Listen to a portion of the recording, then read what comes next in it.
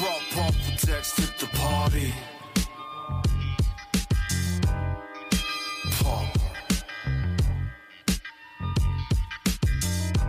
I brought bumper text at the party. Hello, everyone, and welcome to episode 62 of the PDH Pod, the one and only Magic the Gathering podcast dedicated to the total exploration of the Pauper Commander format.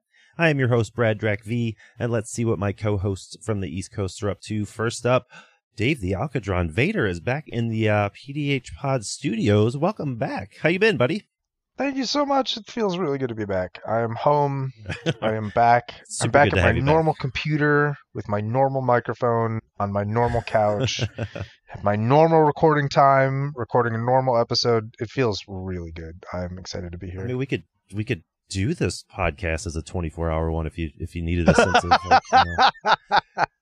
like, I need at least a year before I commit to another 24-hour thing. You'll have to fight with the PDH pals about who gets my 24 hours. No, Although I think they can have they have the mark on that. Yeah, I think they have dibs for at least the next one. Yeah, for sure. Mm-hmm. In very exciting news, I'm almost finished with my tattoo. I had a huge 6-hour session. You mentioned that in the Discord. How'd that go? Yeah. It was horrible. It was this was the session where, so like, you know, for a while, for like the last 6 months, like the outside of my arm has been finished and the inside was still just an outline, black and white. And so we did the inside, which was fine until he started stabbing me in the armpit with the tattoo gun. And that is not fine. That's the opposite of fine. That is torture. That is sort of prison torture-ish. For like an hour, he's just stabbing my armpit, and I'm like just seething in pain. And he's like, hold still. And you're like, okay. You're gonna feel some pressure. Yeah, you hold still. I'm almost done. Did he keep saying that? I'm almost done. He actually didn't say anything. He was when he said things, he was very kind and very understanding. He's like, you need a break? Like, you doing okay? And I was like, yes.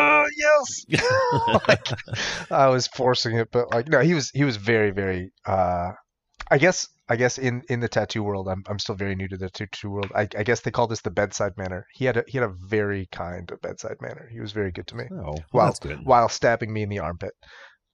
Yeah, that sounds like a very important personality trait to have. Yeah. He's great. Well, but I wanted to share that before I pass the mic back to you. It's my exciting news for the week. Well, it is good to have you back. Thank you. Next up is our resident PDH PhD, Liam. How are you doing? I am doing all right. I am still cleaning out closets. I will be cleaning out closets well into the school year. But yeah, I am prepped and ready for not necessarily the first week of school, but starting the second week of school. I am prepped and ready. I just need to decide what I'm doing the first couple of days. I have thoughts about things, and that's about where it ends at the moment. That's where it ends, huh? In the teaching world, it seems like it's when your school year starts back up, you just hit the ground running. Is that pretty typical? Right, because the first 2 to 3 weeks prior to the students coming back, the teachers are going back doing all their professional development and trainings on the new things and, you know, changes in policy. So by the time the students actually come back, it's like week 4 for us.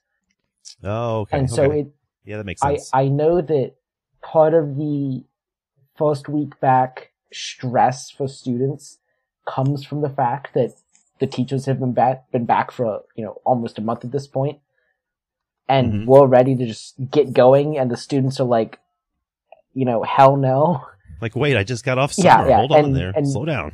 We, the teachers, have to remember that our summer ended 3 weeks ago, and that feeling that we had then is what they're experiencing at that moment. So the first week is always has to be the slower, hey, let's just get to know each other. Like, let's do the icebreakers that everyone hates. That I'm not going to do. I'm going to figure something else out. That's still like lets me get to know them, but like in a more covert way that isn't them telling me what they did over the summer and what their favorite food is that, you know, every other teacher in the building is going to do with them. Right, that no one's going to listen to anyway. No, that's cool. It's a good context to put it into. I never thought about it like that. Because you just, you know, as a little kid or as a student, you're just like, oh, the teachers show up the day I do, and we just go from there. But that's not really the case. Not even remotely the case, yeah. All right, well, cool. It's glad to have everybody, have the band all back together, as they say. But before we get into the main topic, we got to do some housekeeping. If you like the show and you like what we're doing here, consider supporting us over on Patreon at patreon.com/thepdhpod. By being a patron, you get access to the pre-show, which is usually, at this point, it's just about a bonus episode every week. We usually get about an hour or so. Good conversation, all the hot gossip, and all the conversations that are unfit for public airwaves. And you... Did you hear what Eric did last week? I know. He played Find out out of control. Pre-show. And also, as a patron, you get early access to the episode before it goes live, usually the night before. And I also post the show notes for each episode onto Patreon, so you can sort of follow along with what we're talking about. And then finally, you get access to the PDH Pod Discord server, where you can chat with the crew, get help with all your decks, and just have generally good conversations with everybody all day long. So check that out. And then lastly, on Twitch and YouTube, we are also just the PDH Pod. The former is where I stream Spell Table PDH every Saturday, roughly at about 5 p.m. Central, so be sure to check those out. And that's pretty much it. With that, I think I'll hand it off to Liam to see what we got for This Week in Magic. Yeah, This Week in Magic was actually pretty chill. There wasn't like... Yeah, it seemed like it. Anything explosive or terrible that was announced. Not that I can recall, at least. There wasn't any, like, huge discourse that, you know, made its way to PDH. It just seems like the Eldraine story concluded, and then Eldraine spoilers started, and are concluding by the time this episode comes out. Yep. So, yeah. More on that next week.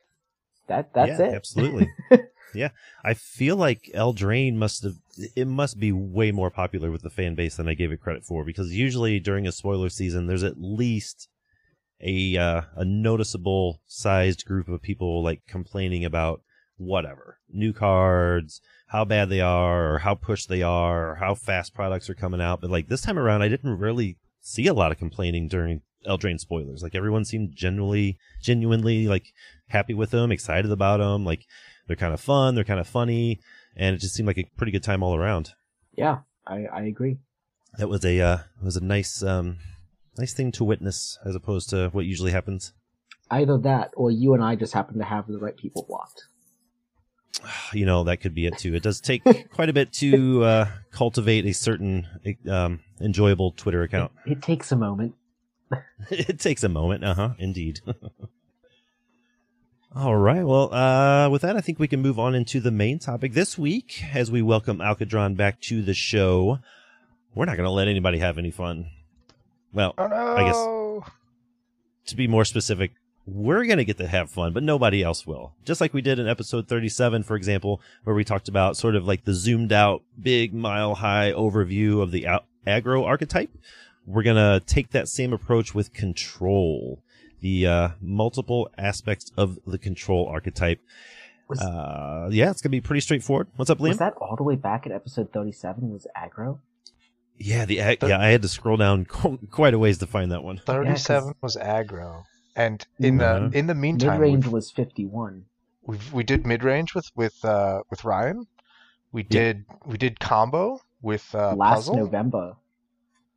That one was structured a little differently with the combo. Yeah. But we are 25. We're 25. What was 25? It was combo. Oh, but then 3x3 combo. That wasn't one of the overarching archetype. No, that was 3x3 combo was episode 25. Yeah, we brought Puzzle on just to talk about combo. When we did 25, we weren't structuring it like a big overarching 3x3. We were just like, let's each pick a combo deck, right? Yeah. No, I think we zoomed out on that one. Did we zoom out? Oh, that was the first zoom out? Okay. I feel like we zoomed out. I just don't know what's happening anymore. So it was so long ago. It's hard to keep up with. My memory's shot. Okay, yeah. It's been a minute then. Yeah. Yeah, it has been a hot minute. either way, any way you slice it, it's been a hot minute. Finally wrapping up this little mini series. We are, yeah. This will bring this variety of 3x3 to a close once we finish off the control archetype here. But as always, though, go ahead. It's a little weird to think about this one ending because, like, usually, like when I imagine a 3x3, like when we did the 3x3 for like Voltron, there's a bunch of really cool Voltron decks that we didn't talk about, and I'm just like, well, we'll loop back around to Voltron again. Yeah, to talk about some new decks and like new ways to do Voltron that have come up in the last year or so. And like with these, we're taking such a zoomed out view that I'm not sure we're going to be able to do that because like we're not really talking about specific decks. We're talking about like archetypes that have been part of the playstyle of Magic for 30 years, and like that's not going to change. Like we're not going to have anything new to say about ways to play the game. Right. Like we're not going to have anything new to say about Control a year from now. Like revisiting this later isn't going to. Like just re-listen to this episode, I guess. Right. Yeah, so, just bookmark this one, and there you go. Yeah. So for the macro archetype miniseries that these all fall into, absolutely you're right. But for the ones that aren't as zoomed out, like Voltron, we can absolutely revisit them. Yeah. Mm-hmm. Yeah, it's easy. Like Dave was kind of saying, it's easy to think about the smaller, more focused 3x3s, like sort of never ending. Like we can, there's 1,000 different Voltron commanders that we can talk about, and 1,000 different aggro, and all this sort of thing. But yeah, as far as like the main archetypes, the main ways to play the game, like this is it. After this, we've touched them all. But with all that said, as always, every 3x3 that's worth its salt has a list of pillars to abide by, and Control is no different. Dave, what kind of pillars you got for us? Some weird ones. So. Of course, the standard structure of the pillars, as always, is, Pillar 1 is something the deck is trying to do really well. Pillar 2 is usually going to be something like how you protect that or how you leverage that first pillar into a winning strategy. And then Pillar 3 is always how to not run out of gas. Pillar 4 is how to not die. If we're going to talk about Control as an archetype, like Pillar 4 is about 90% of what your deck should be doing. It's just how to not die. I chose the words "how to not die" to describe this pillar. Like what I really mean, the subtext here is that Pillar 4 has always been, how is your deck going to control the board? And so like when we bring the Control archetype as a whole thing, like how you're going to control the board. So we've had to scramble the pillars a little bit. I think we're still going to come up with 4. We're just going to go in depth on kind of different things. I think we should start with Pillar 4A. Ooh. How to not die by controlling the board. So this is going to be, how are you going to remove creatures? How are you going to deal with threats? If someone comes up, someone's playing Kadira and they make 137 bunny tokens, what are you going to do about it? And then we're going to follow that up with Pillar 4B, which is going to be how to not die by controlling the stack. Which very important in Control. Super important. And like at a glance, if you're controlling the stack, like I think people are going to assume that I mean like counterspell. I think that this is much more than counterspell. Like if someone tries to put a Freed from the Real on a land untapper, like you have more answers to that than counterspell. You could counterspell it. You could cast Stave Off to give that thing blue. You could cast Vines of Vastwood to give it pseudo hexproof. You could just lightning bolt the thing. You could just blow it up. Could go for the throat the thing. So like there's lots of different ways that you can play with the stack, like that are sort of, some of this is going to overlapping with controlling the board, but like that you can respond is going to be a big part of this as well. Pillar number C is going to be how to transform this no fun allowed strategy mindset into something that's actually going to close out the game and bring you closer to something approximating winning. So how are you going to leverage this? Like once you have controlled the board and everyone's spirits are broken and no one has the will to do anything and the board is empty and there are no more threats, then what? How do you how do you win? How do you I feel like if I've broken my opponent's spirits, I've already won. Right. One of the control flavors we're going to talk about control player is decks that don't really have a win con. They just try to make everyone concede. Yes. And then finally, pillar Roman numeral number 3, how to not run out of gas. Some say the best pillar. Yeah, I like it. I do too. I think I have the most fun with that pillar in PDH decks, because like you can't just be like, I'll run Wheel of Fortune. Like, yeah, right. You actually have to put thought into it. So it's Yeah, and this is where I feel like, in some of our past 3x3s, pillar 3 is generally where the deck building gets the most creative. Yes. So yes, because it's always real fun. At commons, we do not have the line of text draw a card very often. Yeah. So we have to get creative. Very often outside of blue. Yep. Excellent pillars, Dave. Thank you for that. Well, we have pretty much broken down the control archetype into 4, would you call it variants? Is that the word I'm looking for? 4 flavors. Flavors, yeah. Yeah, 4 different flavors categories of control. Yeah, categories. Flavors. Flavors is the best word. Okay, let's go with flavors. In honor of Eldraine, let's go with flavors. Let's start with the first one here. Liam, what flavor are you choosing this week for control? Yeah, so my flavor of control is Draw Go. Do you want me to go more in depth? Yeah, tell us about Draw Go. Yeah, okay. Yeah, heck yeah. So I didn't know if we were all going to go through, and we're professionals. Draw Go is focusing on playing the tempo style cards during an opponent's turn and or end of turns. So this is looking to be mostly blue plus decks, meaning that if you are in the Draw Go strategy, you're absolutely playing blue. Like there's no way you're not playing blue. And then you might just be playing blue, or you might be playing more colors. It is as easy as the nomenclature suggests. You draw your card for the turn.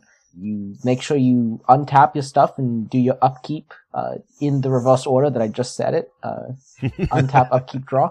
And then, you're probably just passing through main phases in combat. Like, some decks might vary here. You might cast, like, a sorcery, or you might attack with, like, a creature for a scry trigger.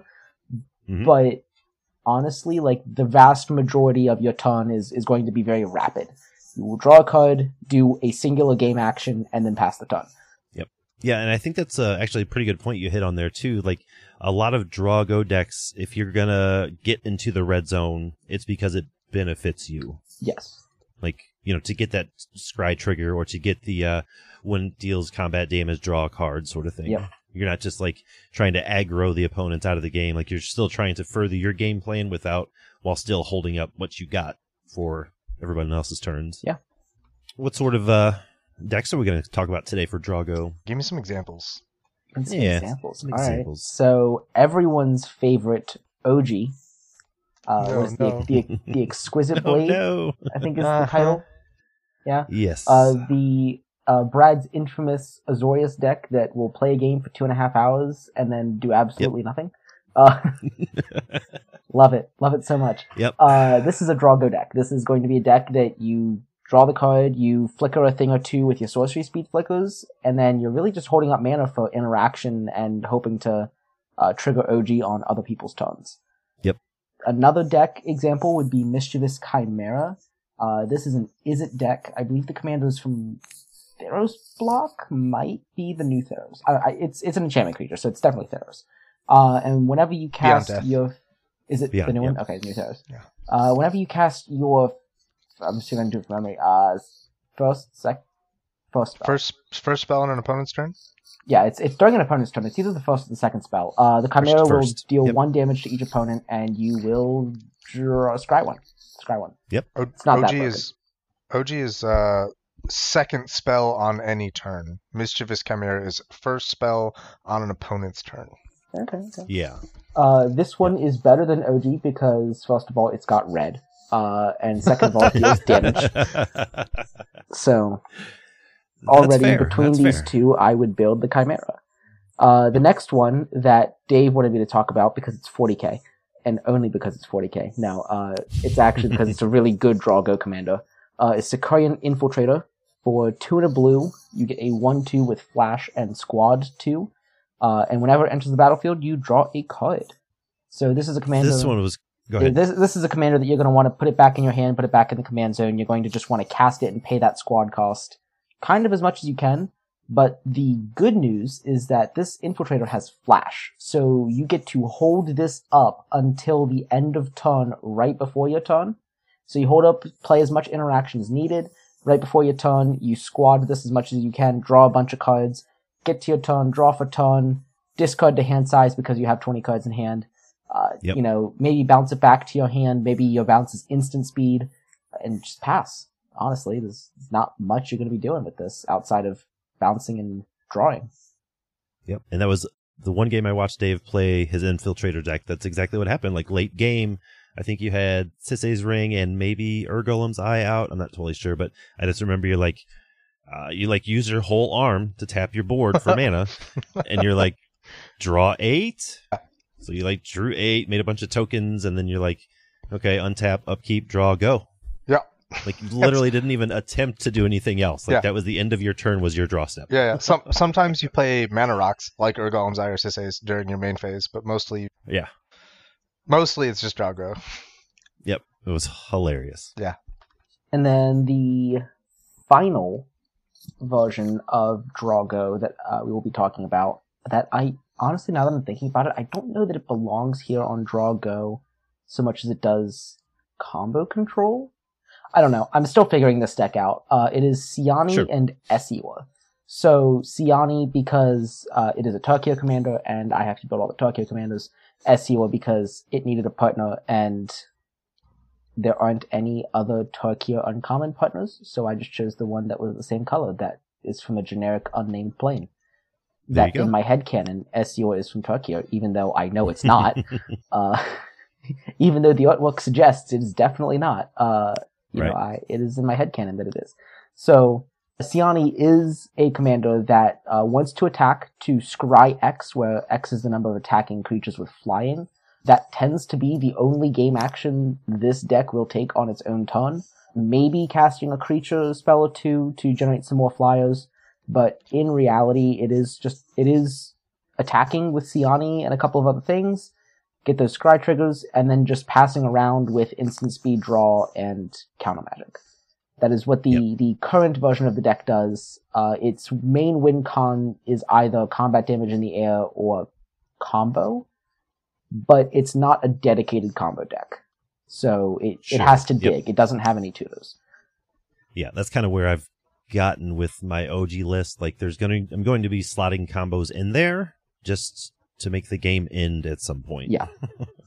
So game's gotta I understand end. that feeling. Yeah, the game's got it. Like OG's hella fun to play, but not 3 hours later. Yeah, that's what I was running into with my tests with Siani, is that like I would get 2.5 hours into a game and then it'd be like 1 versus 1 and the opponent has like maybe 2 or 3 Siani hits marked on them, and it's just like I gotta have another way to end this. So I put some combo pieces in. The deck is in a bit of a state of flux. It's one that I haven't ordered yet because I haven't quite decided if I like it in its current state. Mm-hmm. Yeah, it should be interesting. I've never really brewed them or played them, but I've always liked the idea of monocolored partner decks. It always seems fun to me.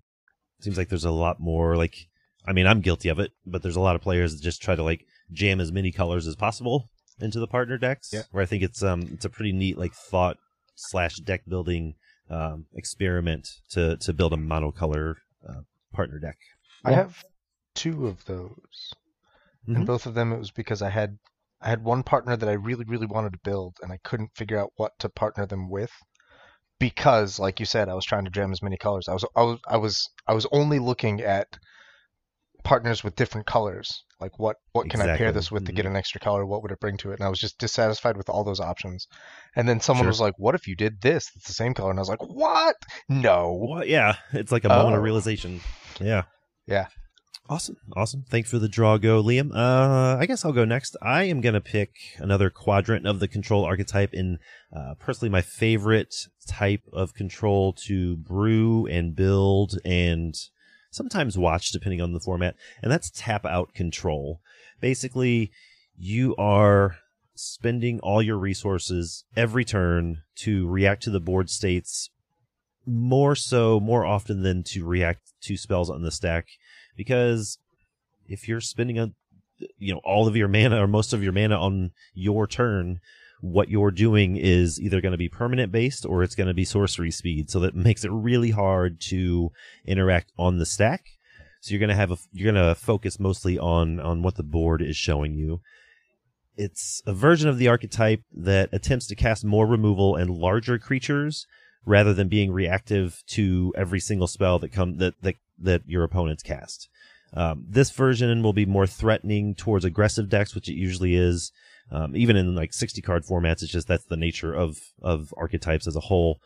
Often slowing down the game to slam large, giant, game-ending threats, in the later turns. I have a few examples here as well.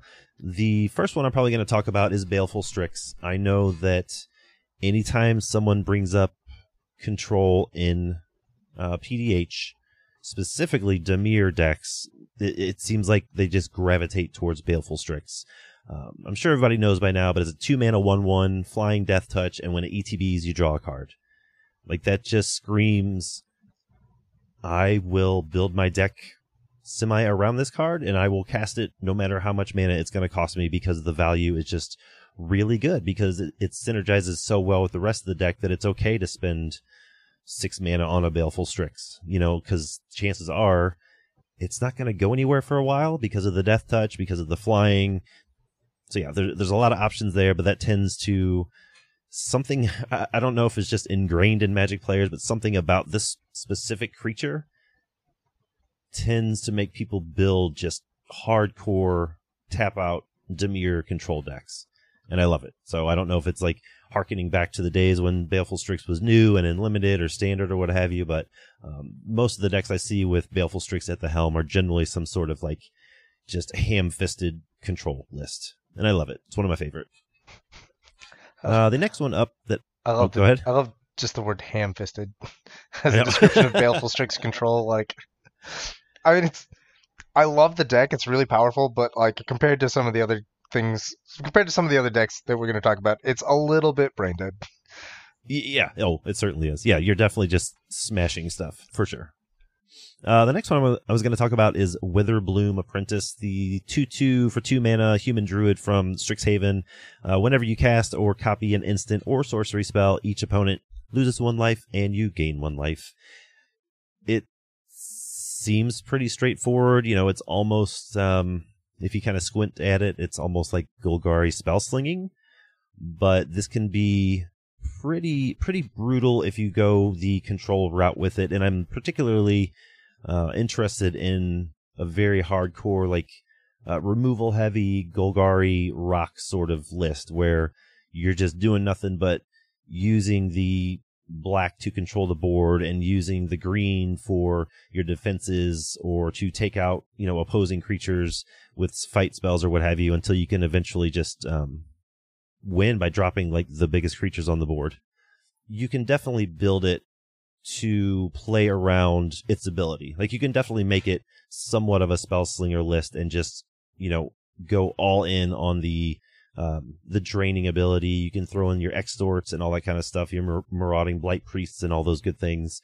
But I like this more. I like that ability more as incidental value, because I've noticed if your deck is focused on that life gain, that draining ability, this thing's going to die. Like, this thing never lives a turn cycle, and it just gets more expensive and more expensive and more expensive. So I like, when I build decks like this, I like to build the deck to be as powerful as possible while using the commander as like extra support, if you will. That way, if you want to, you'll have to deal with my entire board or my commander, one or the other. You can't just take out my commander and then my deck crumples because, I've got 30 power on the board now all of a sudden, and a pestilence and all this other stuff. So you're going to have to deal with that as well. So you can definitely build it the commander-centric way, which is very powerful.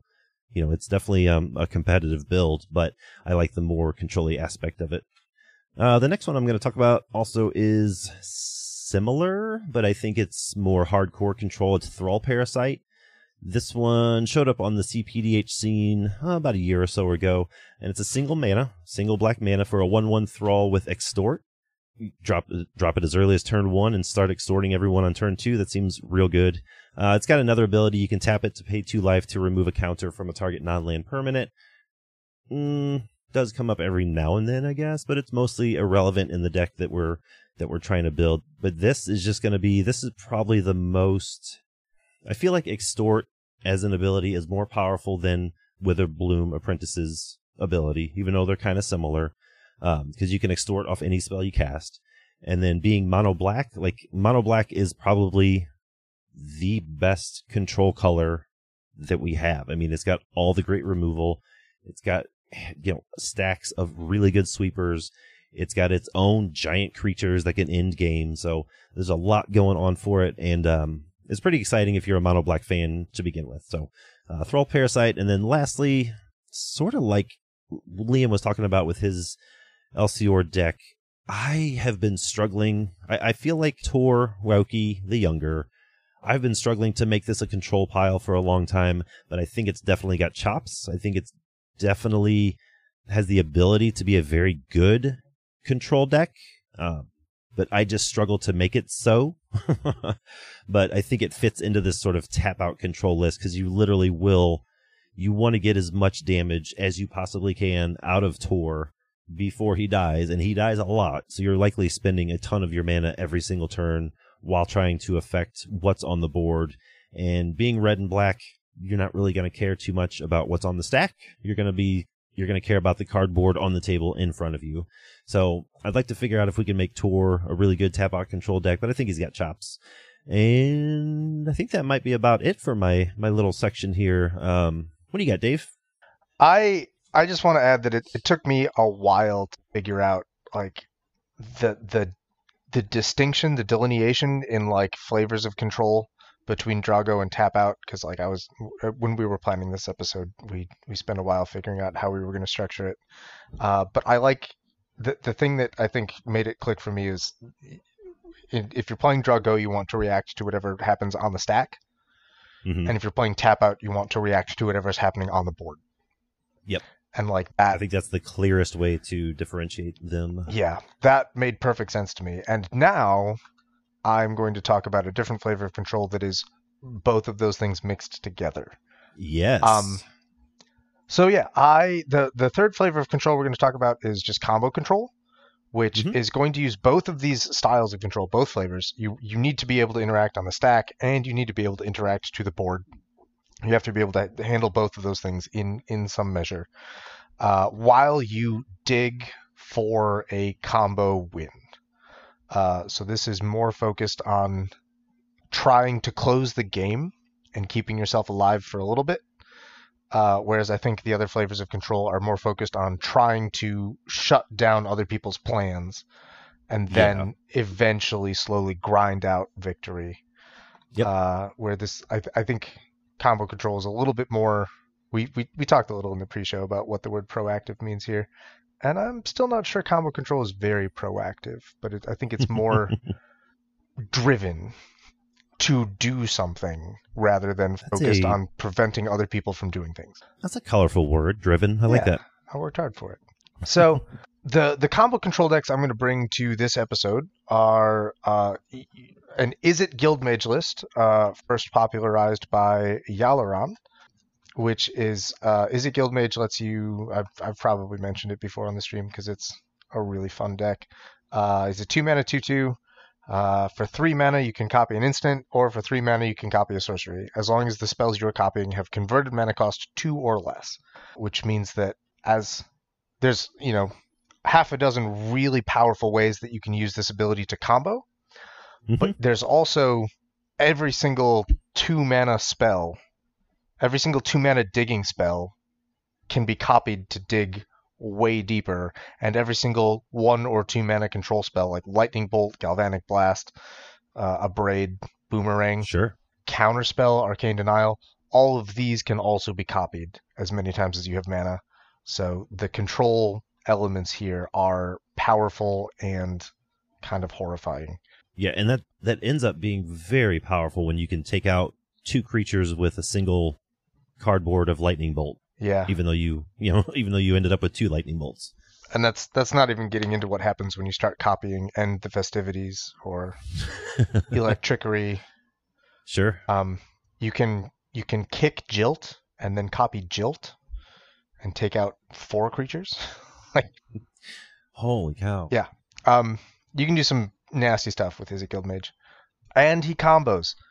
Another combo control deck I'm going to talk about is Ruin Crab, which is gonna try. Ruin Crab is a 1-mana 0/3 that lets you mill each opponent for 3 cards whenever a land ETBs.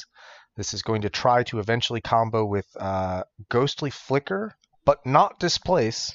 You have to be flickering the Archaeomancer and an island for this one to work, because that's how you kill people, is with the landfall. But in the meantime, it's gonna play just a lot of mono blue control elements, counter spells, bounce, Tamiyo's Completion kind of stuff. And then the third combo control deck I'm bringing to the table is something that I've actually have very little personal experience with myself. This is going to be Fyndhorn Brownie's Avalanche Caller deck, which is another mono blue. It's got a really impressive control suite, 11 counter spells, 11 removal spells. This is a kind of a pivoty deck because I think the main win plan is to try and combo with Freed from the Real on a land, because Avalanche Caller can animate your lands into bodies. But you can also just beat people to death with bodies if the combo doesn't work out for you. I like this list because it does have that blue lock, that blue control aspect, but then it just sort of like can also turn the corner like a mid-range deck if it needs to be. Yeah. Yep. I like it. Yeah, very cool. One of the things that I do want to mention about critical differences between Avalanche Caller and Izzet Guildmage is that, you know, as I have, or as we have sort of structured the pillar for how to not die element, like usually when I'm talking about how to not die, I'm talking about answers. Like, how are you going to remove the threat? How are you going to counter the threat? How are you going to, you know, get rid of it so that you can survive another turn or two? Sometimes the how to not die plan is just have blockers.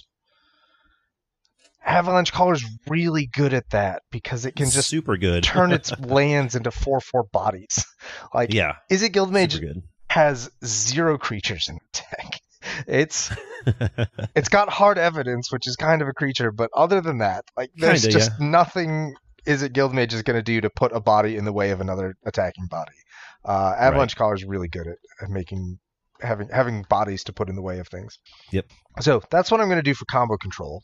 When we were structuring things, we kind of there's a fourth flavor of combo that kept popping. Like a hidden flavor almost. Yeah, the secret ending. Yeah. The hidden track. The director's cut. Yep. We wanted to mention this a little bit. We're not going to talk a lot about it because, as far as we can tell, there's only like one deck that like really like easily fits this criteria. The flavor is just lockout control. So these are decks that are going to, with some combination of cards, they're going to establish a hard lock where your opponents cannot do anything. They become incapable of affecting the board state or making meaningful impact on the game. And this is the flavor of control where the win con is everyone gets disheartened and discouraged and quits. And then quits, and you got to find new friends. Yep. The only deck that we could collectively think of that really goes hard on this strategy is Mistmeta Witch, which I call Olka, because that is the name of the Mistmeta Witch in question. Every time she's referenced in flavor text, it says Olka.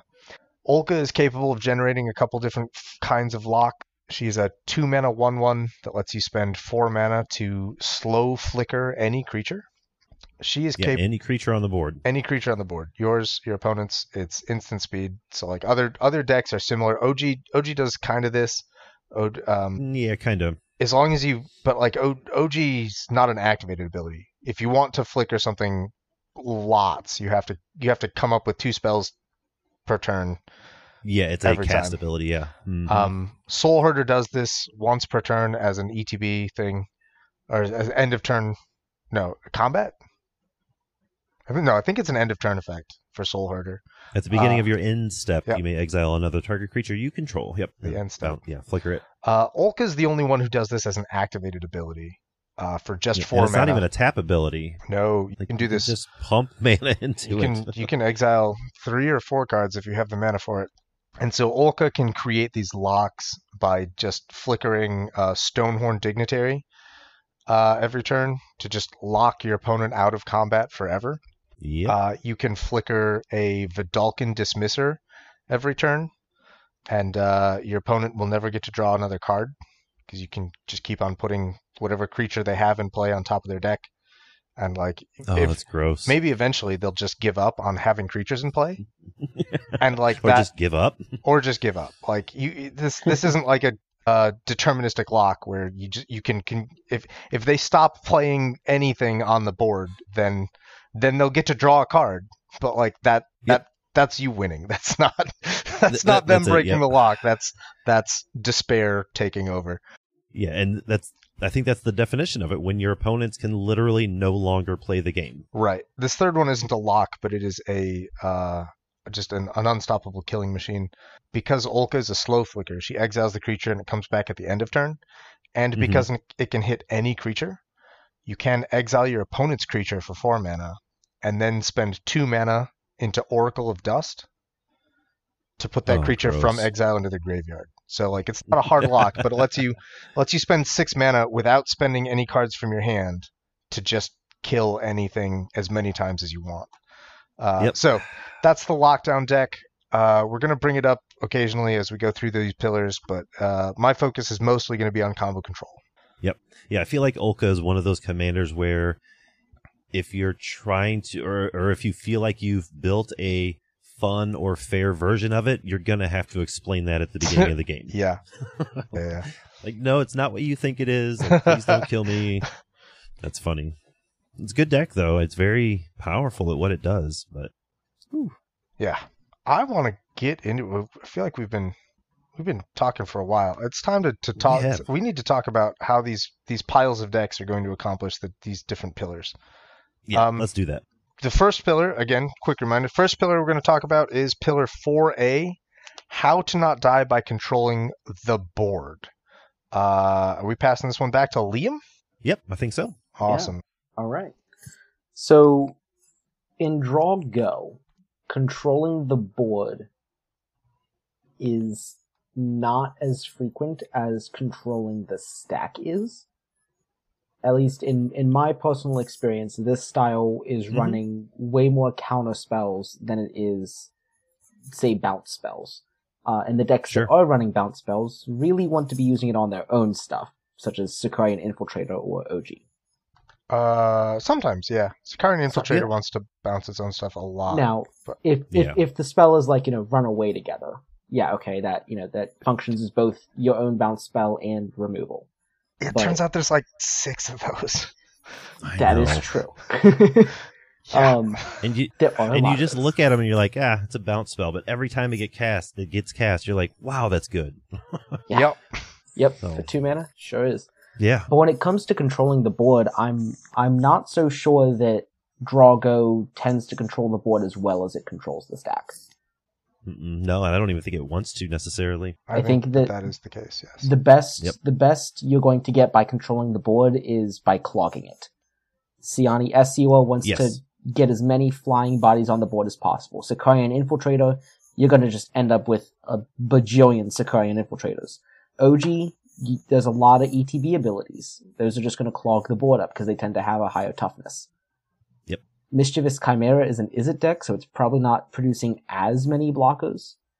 But even then, I don't know that it's controlling the board per se.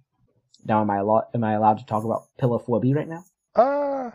We could do 2 pillars at a time if you like. These are very similar-ish pillars. Yes. Sure. Yeah, go for it. Let's do it. So, for Pillar 4B, however, controlling the stack, that's where these decks are going to shine. These decks are... Like I said earlier, they tend to be mostly mono blue. Sometimes the mono blue with a flavor of another color. Sicarian Infiltrator and OG, like I just mentioned, they're controlling the board a little bit with their bounce spells, but these decks overall, Siani Esiwa, Infiltrator, Chimera, OG, they are just looking to cast spells on the opponent's turn. That could look like a removal spell. That could look like a counter spell.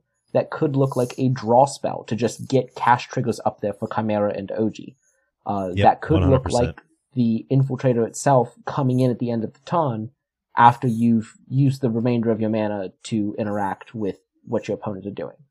So these decks are definitely looking to control the stack via counter spells, via protection spells. In the case of OG, it has access to the stave offs and the is it God's Willing? God Willing? God's Willing's protection and scry one. Yeah. Shelter. Shelter's protection and draw a card. OG's going to have access to all the white protection spells. Siani, if you partner it with someone other than Esua, might have access to white protection spells. Those are going to be the ways that these decks are going to be interacting. They want to be stopping the thing before it even gets the chance to hit the board, versus some of these other versions of Control don't mind things hitting the board because they'll deal with them there. Yep. Yeah. That's what I got for Draw Go. Brad, what do you got out for Tap Out? I like it. Pretty straightforward. We're talking about ham-fisting stuff earlier. We're going to go into some 4A pillar here. How to not die by controlling the actual what's in play on the board. Baleful Strix is really straightforward. You're just going to jam your deck full of all the good black removal spells. You're going to probably, if you're super hardcore into it, you're probably going to run Crypt Rants and Pestilence. Personal preference, I don't typically run both in a deck. I'll run one or the other, but there's absolutely nothing stopping you from running both of them in the same deck. And that's really it. You're going to play to the board. You're going to have a few 3 or 4, 2 to 3 actual counter spells, actual like instant speed counter spell sort of thing in your deck to try to stop the combo player, or to try to, prevent whoever from controlling you out of the board or whatever. You're going to have those in there because your deck has islands, so why not? But for the most part, you're just going to run these cast downs, and you're going to try to not only remove the creatures on board, but you can build it in such a way that you're doing all the Siphon Mind and the Okiba Gang Shinobis and the Burglar Rats and that sort of thing. Like you can really sort of hone in or focus in on what aspect of your opponents you want to control. But even those things, even the hand disruption is still sorcery speed. Like you're still spending your mana to affect the aspect of the game that you want to affect. And to a certain extent, Witherbloom Apprentice is sort of the same. You got the black, half the deck is black, so you've got the big spells. Arms of Hadar is another big one. Drown in Sorrow is a new downshift from Commander Masters. And other than that, there's not a lot of difference between the 99 of Witherbloom and the 99 of Baleful Strix. You're just piling it full of really good spells, fight spells, if you will. Obviously, removal spells. You have access to green in this deck, so you got plenty of ramp options. So if you're ramping in a tap-out deck, that just means as the game goes later, you get to cast more spells per turn than everybody else. And they're probably going to be a little bit more powerful. Liam talked about OG having white, the access to the protection spells there. In Witherbloom Apprentice, you have green, so you have the really good protection spells there. Snakeskin Veil, Tamiyo Safekeeping, all that sort of good stuff, where they're just sort of like auto-includes at this point in any sort of commander-centric green deck, or a deck that plays green. And see what I got next. Thrall Parasite is sort of the same, except you're just going hard on the mono black control.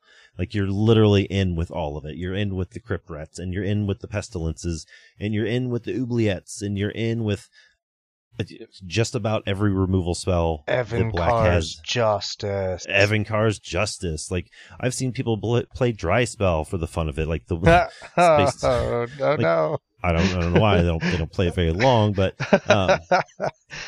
we even got a recent downshift of Darkness, so that'll help you out there. And we've got all the different types of life gain in mono black, so you can really just mono black is like a very popular archetype. I would honestly say that mono black control is probably the most popular control archetype in all of the game. Like people just absolutely love mono black control, and it's fun. It's kind of a hell of a drug sort of thing. Like you get really good powerful draw spells, you get powerful removal spells, you get powerful creatures, you get powerful commander options even. And you just sort of go from there. Like, you know, somebody might look at Defile, the 1 mana, you know, instant target creature gets -1/-1 till end of turn for each swamp you control, and not think much of it in Pauper Commander because that card is nuts in a format where you can play 4 of them. But in an all swamp deck, like, that card just does work at all aspects of the game. All points of the game, that card does absolute work. So you get things like that. You get graveyard recursion. You get reanimation if you want to go that route. So there's really not a lot that mono black control can't do except go fast. So even if you're trying to play, like, I don't know that mono black draw go is a thing. Like, I feel like if you're in mono black, you just have to accept the fact that you are on some sort of tap out control variation. Would you say that's correct? Can you think of any, like, super aggressive mono black commanders? I can think of mono black commanders that are a lot less control-y, but none that are super aggressive. Yeah, and, you know, I hadn't even really talked about the commander for this deck itself. I was just talking about the MBC aspect of it, but Thrall Parasite, like, because you can extort on every single spell you cast, like, you're going to remove a creature and extort the table. You're going to sweep the board and extort the table. And it's super easy to do because it's so cheap. Like, you drop it on turn 1 and you're just gone. You're off to the races. I mean, very, very slow race, but you're off to the races.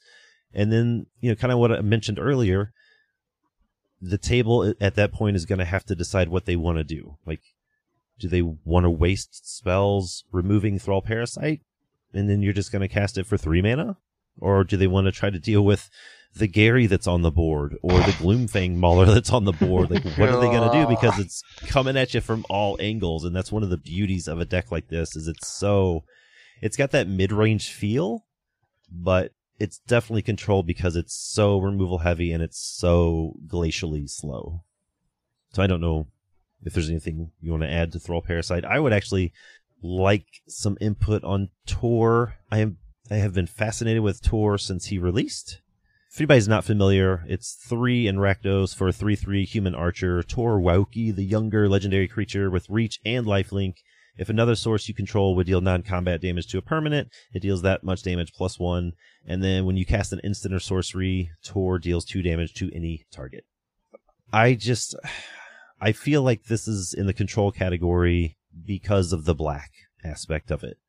If it was Izzet or Boros or whatever, I don't think it would even come close to a control deck. But because of the black, I think it's got control aspects to it, because you can run all the Thrall Parasite removal spells and the sweepers, but then you also have the red for just straight up removal and aggression. So I feel like this is it's in a weird classification, but it's like, I don't even know. Like, how would you classify Tor, Dave?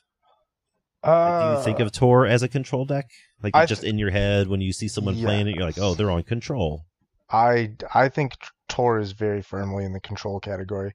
I don't think he's entirely tap out, because he's going to be somewhere in the middle of, you know, Evenkar's Justice and Drown in Sorrows, which to me are the hallmark of tap out control. Crypt Rats. He's going to be in between those things and Lightning Bolts and Go for the Throats and, like, speed, you know, do this on the stack kind of thing. But I feel like being in between those puts him into tap out control, just because he's got the ability to do the tap out control. Like, Sakarian Infiltrator can't do that. Infiltrator's interaction is like draw go. Like, there's no benefit to me playing any of these cards on my turn. Like, I'm just gonna see what you do and react to that. Whereas, like, because Tor's gonna do a little bit of that, but because Tor also has access to the Drown in Sorrows, Crypt Rats, Evenkar's Justices, then I would put him in the tap out control category. Yeah, and it's because of the red and mainly because of the black, it's going to play to the board itself more than it will the stack ever. Yeah, I think so. Excellent. That's my tap out. What do you got, Dave?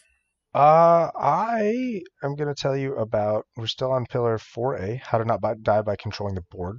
I'm going to try and tell you how. I think I went into 4B. I'm going to tell you nothing. I'm going to pass the mic back to Brad.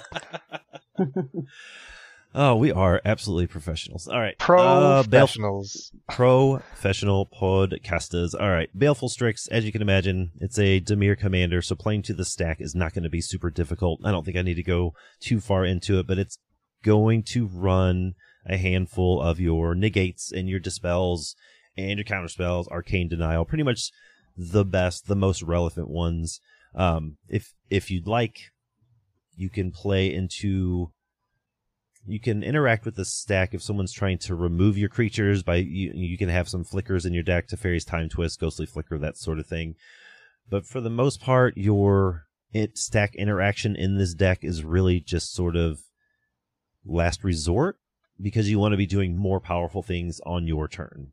Like I said earlier, the counterspell or the dispel or what have you is if you're fighting a combo player, or if you need, whatever protection for some reason, it's that sort of thing. So it's not going to do it a lot, but because you have blue, you have that sort of option. But it's always a good idea to run a little bit of instant speed removal if you need to.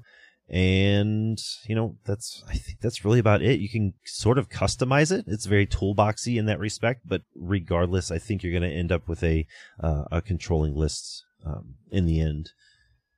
The controlling the stack in Witherbloom Apprentice, I don't know that you are, honestly. I've played against the deck. I have not played with the deck, but there's not a lot in green or black that actually affect the stack before those cards become permanents, or while those spells are being cast, or what have you. Vines is the big one. Yeah, Vines of Vastwood, and the green protection spells that I mentioned earlier, the safekeepings and the Gaia's Gift and all that sort of thing, the hexproof spells, if you will.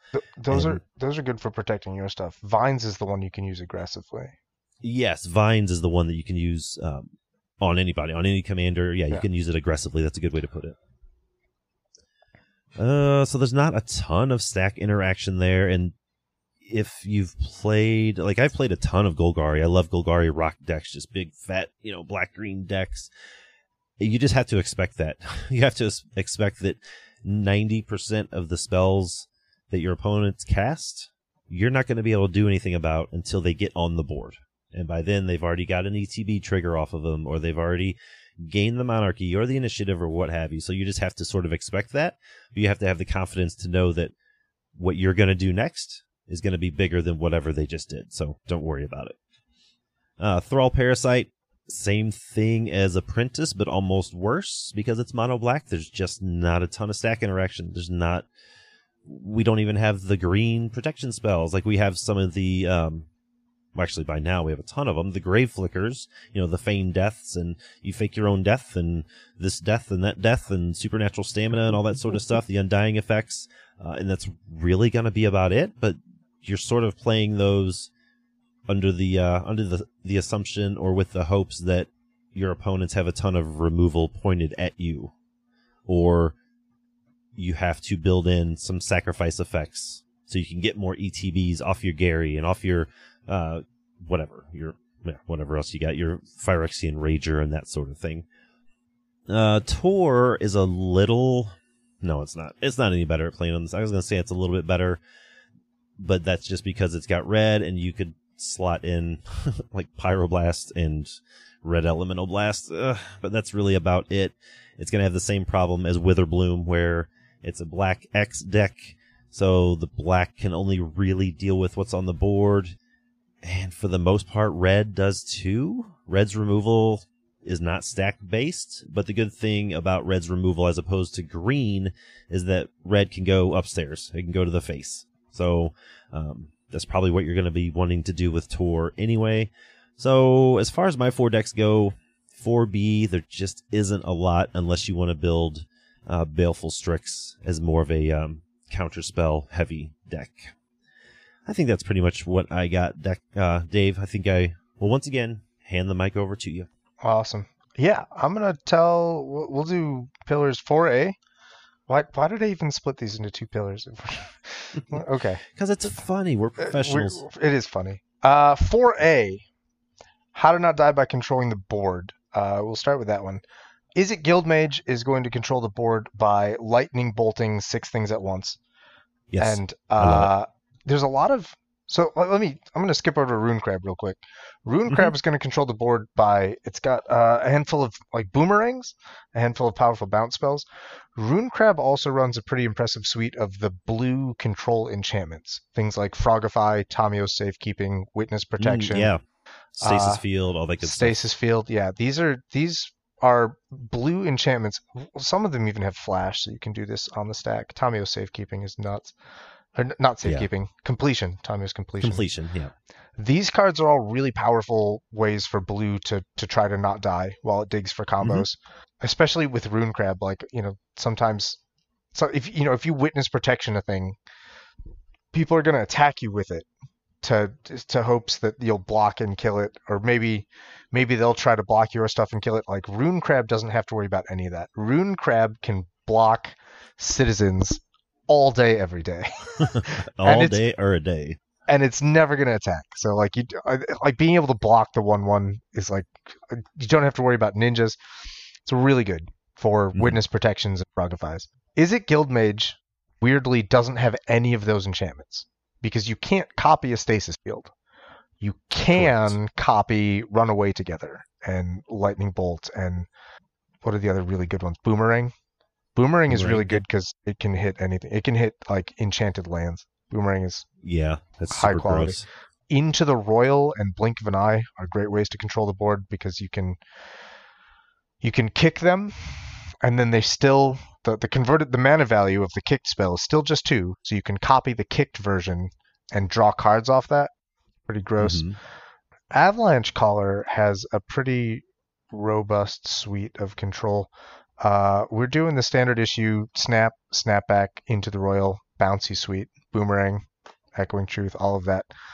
Avalanche Caller is also going to get into Fade Away, which is one of Blue's only answers to big board states. Fade Away is a 3-mana sorcery. For each creature, that creature's controller pays 1 mana or sacrifices a permanent. Yep. So if someone has 12 creatures on board, you can hit them with the Fade Away, and probably a lot of those creatures are going to disappear. Yeah, that might be the end of their game. Right.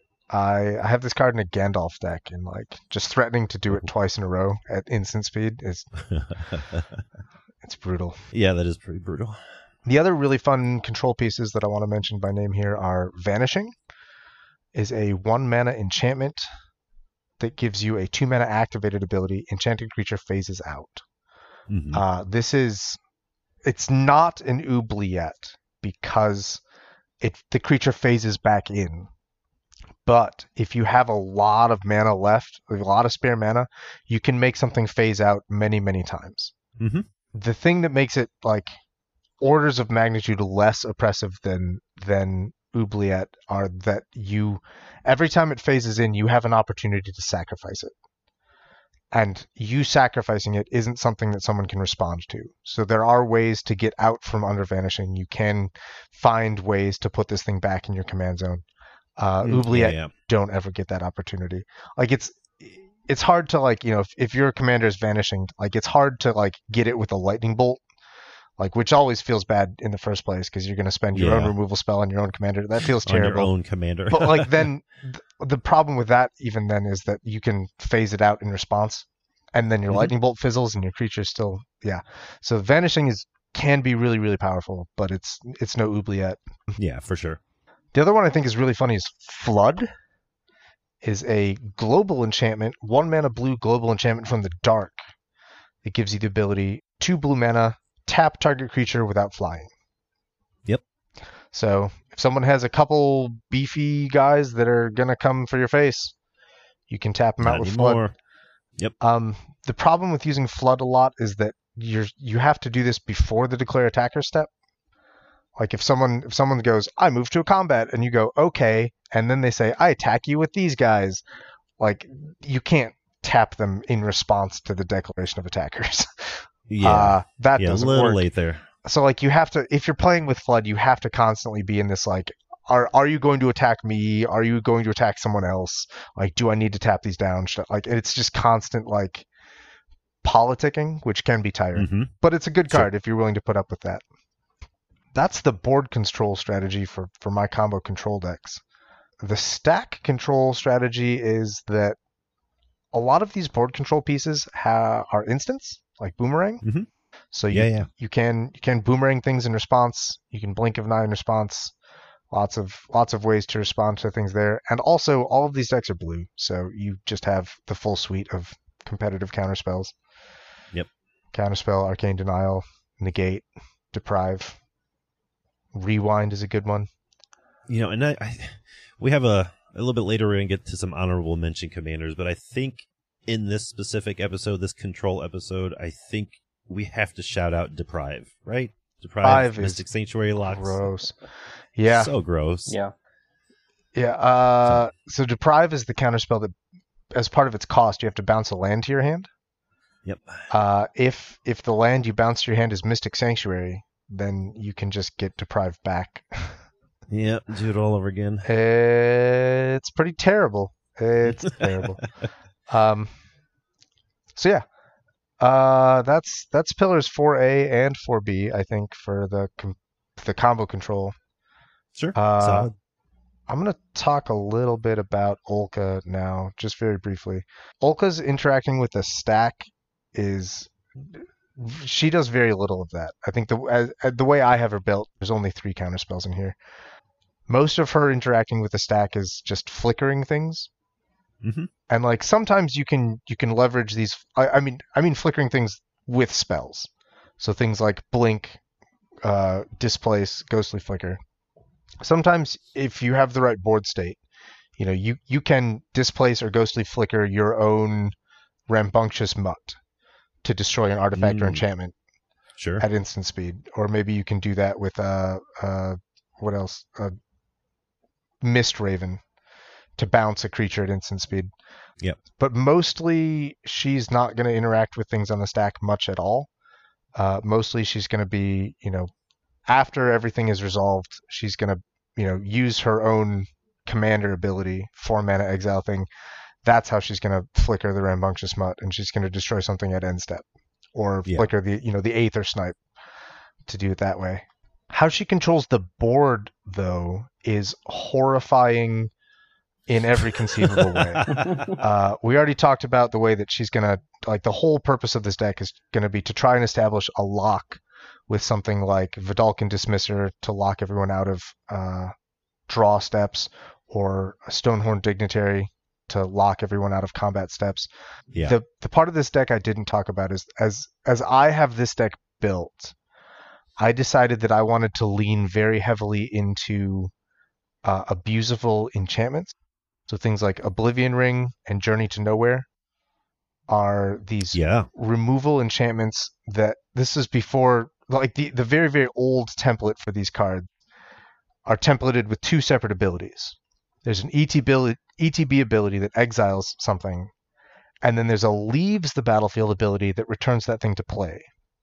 And because they're 2 separate abilities, if you cast Oblivion Ring and it enters the battlefield, and you choose a target to exile, if you make Oblivion Ring leave the stack before its ETB effect has resolved, then it leaving play will cause its second ability to trigger, and it will return something, but there's nothing has been exiled, so nothing will be returned. And then its enters the battlefield ability will resolve and exile something forever. So I'm going to try to use this, and there's 3 things that do this: Icy Prison, Oblivion Ring, and Journey to Nowhere. You can also do shenanigans using Weight of Conscience and Reality Acid here. I'm going to try to cast Oblivion Ring and then bounce it to my hand with honestly terrible cards like Rescue. Sure. Or like Cloud Shifting Skyfisher or Dreamstalker. Classic. Yeah. So yeah, just horrifying ways to make sure that no one ever gets a board. And what makes them horrible isn't the effect of this is basically just I get to exile something permanently. Yeah. But it's also I get to exile something permanently and O-Ring is back in my hand. It's the repeatableness that just sends everyone into the soul-crushing despair. Yes, it is. The other ways that I'm going to control the board are, I mentioned, what is it, Oracle of Dust, the Eldrazi processor that lets you move things from exile to graveyards. That's terrifying. And then the other card that's really interesting here is Loyal Sentry. It's a 1-mana 1/1. When it blocks a creature, so much. Destroy that creature and Loyal Sentry, which is that doesn't sound good. Triggered ability that goes on the stack, and then you can flicker it. Yep, you certainly can. You really can. This was another rare to common downshift. Yep. So, yeah. It took me I think Loyal Sentry is when I was playing 60 card Pauper. Loyal Sentry is what taught me to fully understand triggered abilities. Yep. Because I just didn't get it at first, and then I lost to it 4 times in a row, and I'm like, what the hell is going on here? But yeah, that's it. When it blocks, you can have it block and then flicker it. The other creature, the attacking creature dies, and you still have you get Loyal Sentry lethal, back. Yeah, you get Loyal Sentry back. So which, again, that by itself, ultimately the result is you kill a creature, but then you can do it again. And the endless repeatability of this is what makes it more of a despair engendering lock deck than a tap out control deck, I think. Yep. Yeah, for sure. I don't want to talk a lot too. Sorry, but I think a lot too about about control decks is just nothing is going to get your opponents by surprise. There's very few gotcha cards in a control deck. Everything is built around a certain inevitability, and your opponents at some point in the game, you can almost watch them when they realize that they can no longer do anything. There's a certain point where they're trying to power through and trying to beat you down, and then turn 12, they're just oh, I guess I'm dead? I can't do anything anymore? Oh, you can just keep doing that? Oh. Yeah, you just have the mana for that all the time? Okay. I guess right. I guess I'm done. When someone spends, go for the throat to kill your creature, you're like, oh no, my creature. But at least go for the throat is gone. Yes. That doesn't... It's in the graveyard. It is gone. You're not going to go for the throat me again. With Olka, you never get that. It's yeah, okay. I've used O-Ring to kill your thing, and then I put O-Ring in my hand. Certainly did. Play something else. I dare you. I dare you. It's so, soul crushing. Yeah, it certainly is. But yeah, I don't want to talk about Olka anymore. I would like to move on.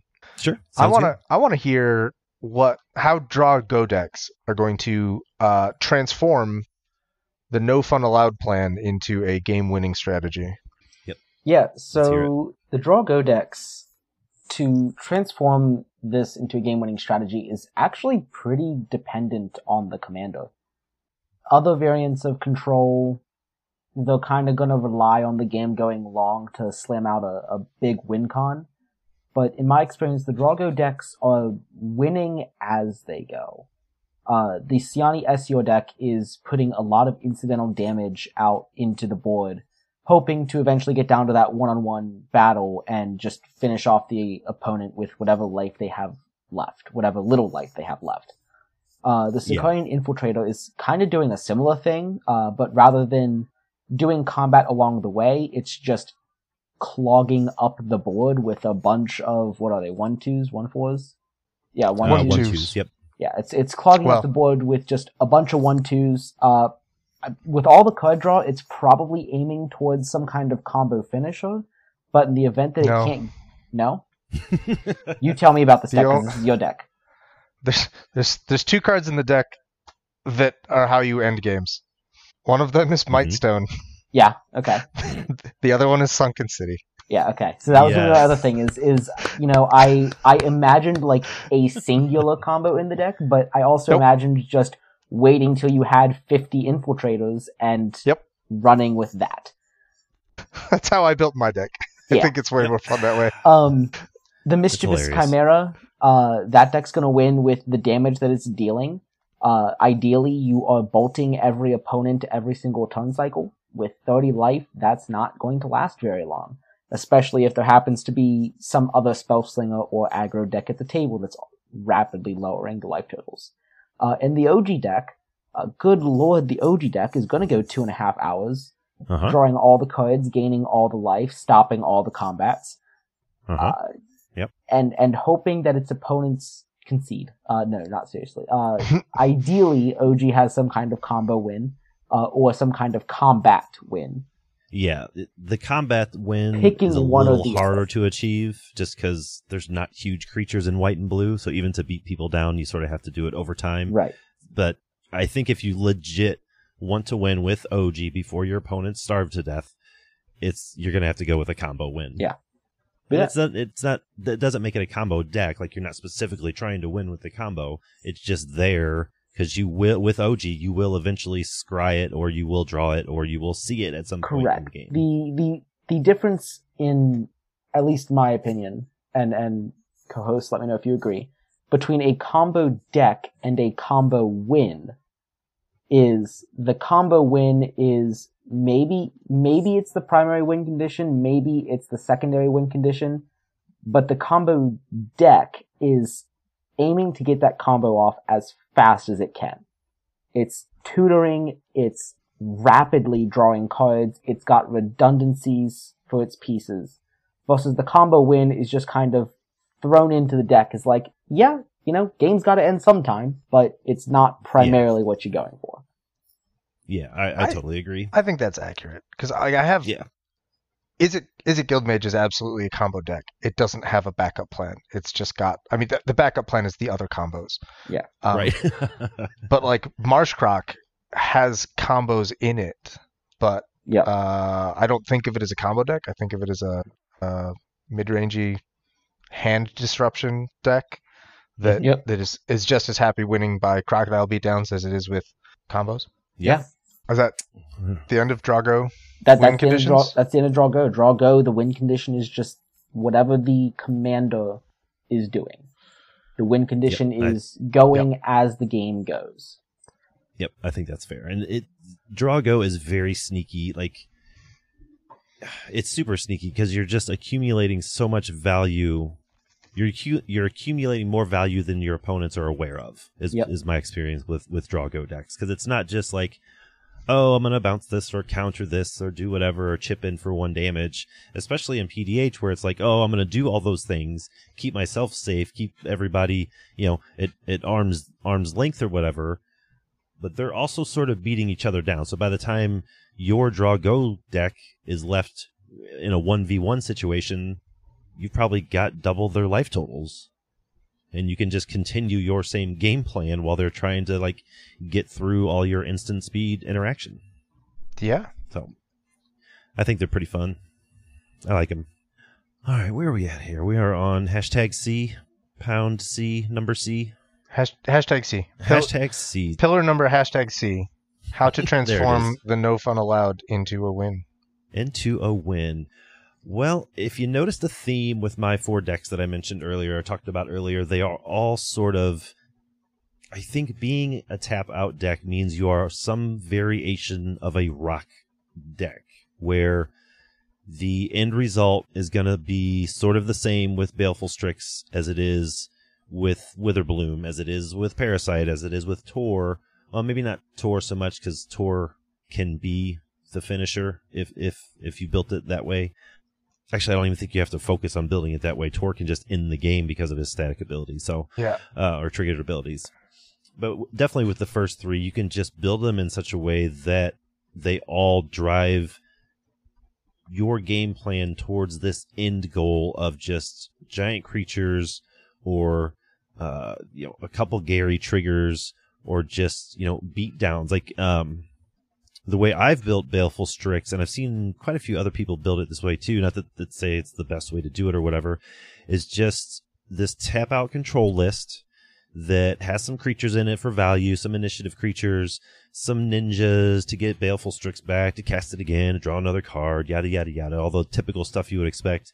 But then, I just jam in a giant cranial plating package. Yeah, just just try to beat people down on turn 15 or whatever. Here he comes, flying death touch. He's whatever, huge, because Baleful Strix itself is an artifact. So right there, and then you got your choice of mana rocks. Like, I think I run 18 just straight up artifacts in my list, plus a few artifact creatures, treasure token things, that sort of thing, and just plan on beat people down. Throw some brass knuckles in there. Like, let's go. Let's have a good time, or at least let me have a good time here. Now, that's going to take a while. You're going to have to play this tap out roll until you get to that point. And the good thing about a cranial plating / brass knuckles finisher is it doesn't have to be on Baleful Strix. It can be on any of your giant creatures, or it doesn't even have to be a giant creature. You know what I mean? Like, you can just beat people down with those 2 cards alone, and it works. But you have to spend the time and the spells and the mana to get to that point in sort of the later game. Same thing with Witherbloom.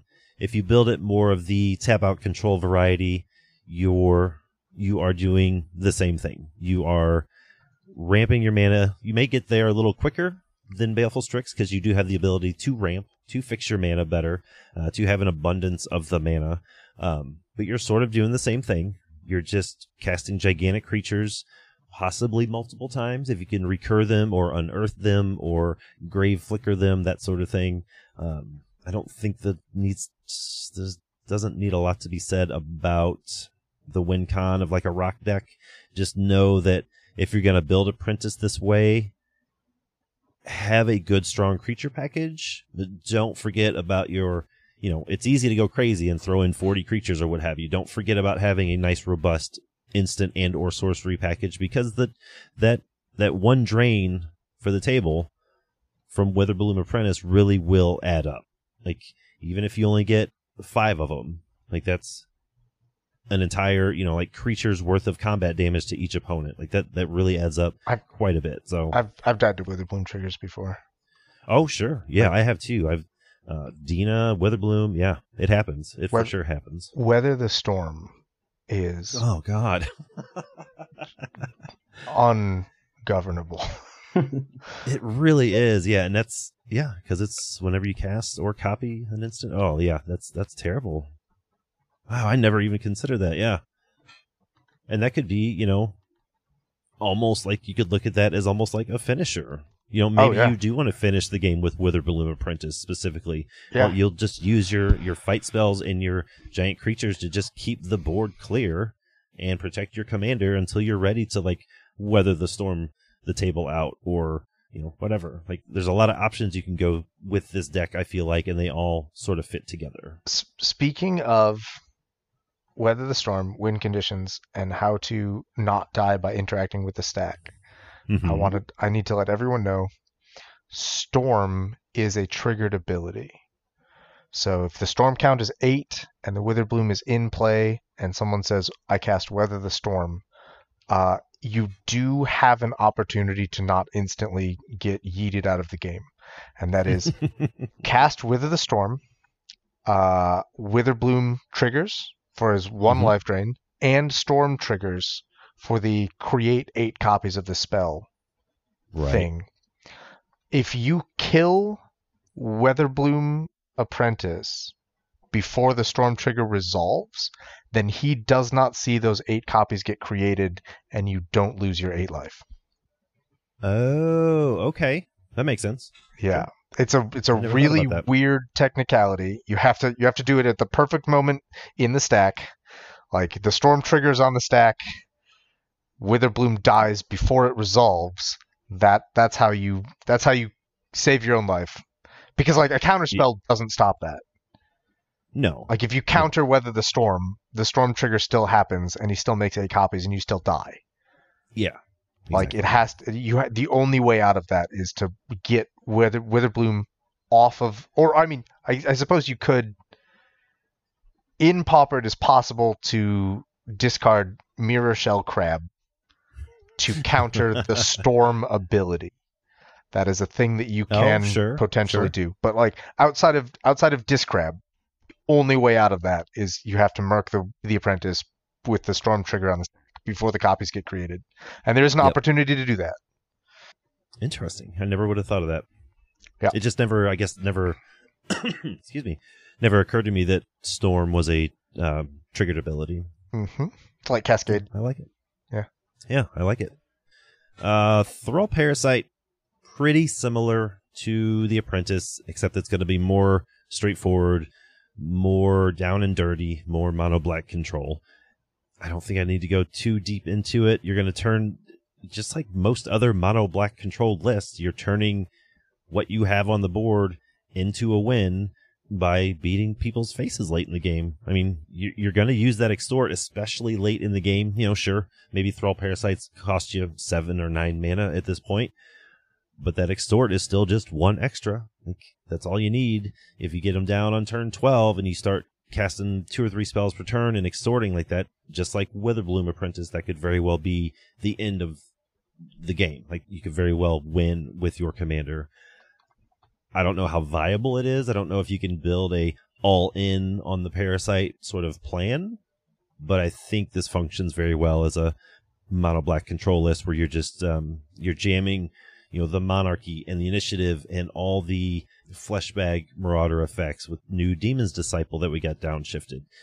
We've got a handful of those that you can put on the table now, and we've got the Garys and the Pestilences and Crypt Rats and all that sort of thing. So it's a very straightforward mono black deck. Hardcore control with Thrall Parasite as a sure why not sort of win con. I don't see a problem with that. And let's see, what else have I got here?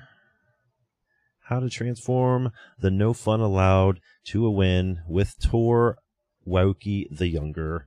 Like I said a few minutes ago, I think it's not, I don't want to say easy, but I think there's a fairly straightforward path to winning with Tor on the board without trying to win with Tor on the board, because he's going to pay you off for things that a control deck in Rakdos is already going to want to do, which is remove creatures, which is draw cards, which is burn spells to the face, and Tor is just going to pay you off for that. So similar to Witherbloom and similar to Thrall Parasite, Tor is going to pay you off for doing what your deck already wants to do, but it's not going to take any extra work really to do it.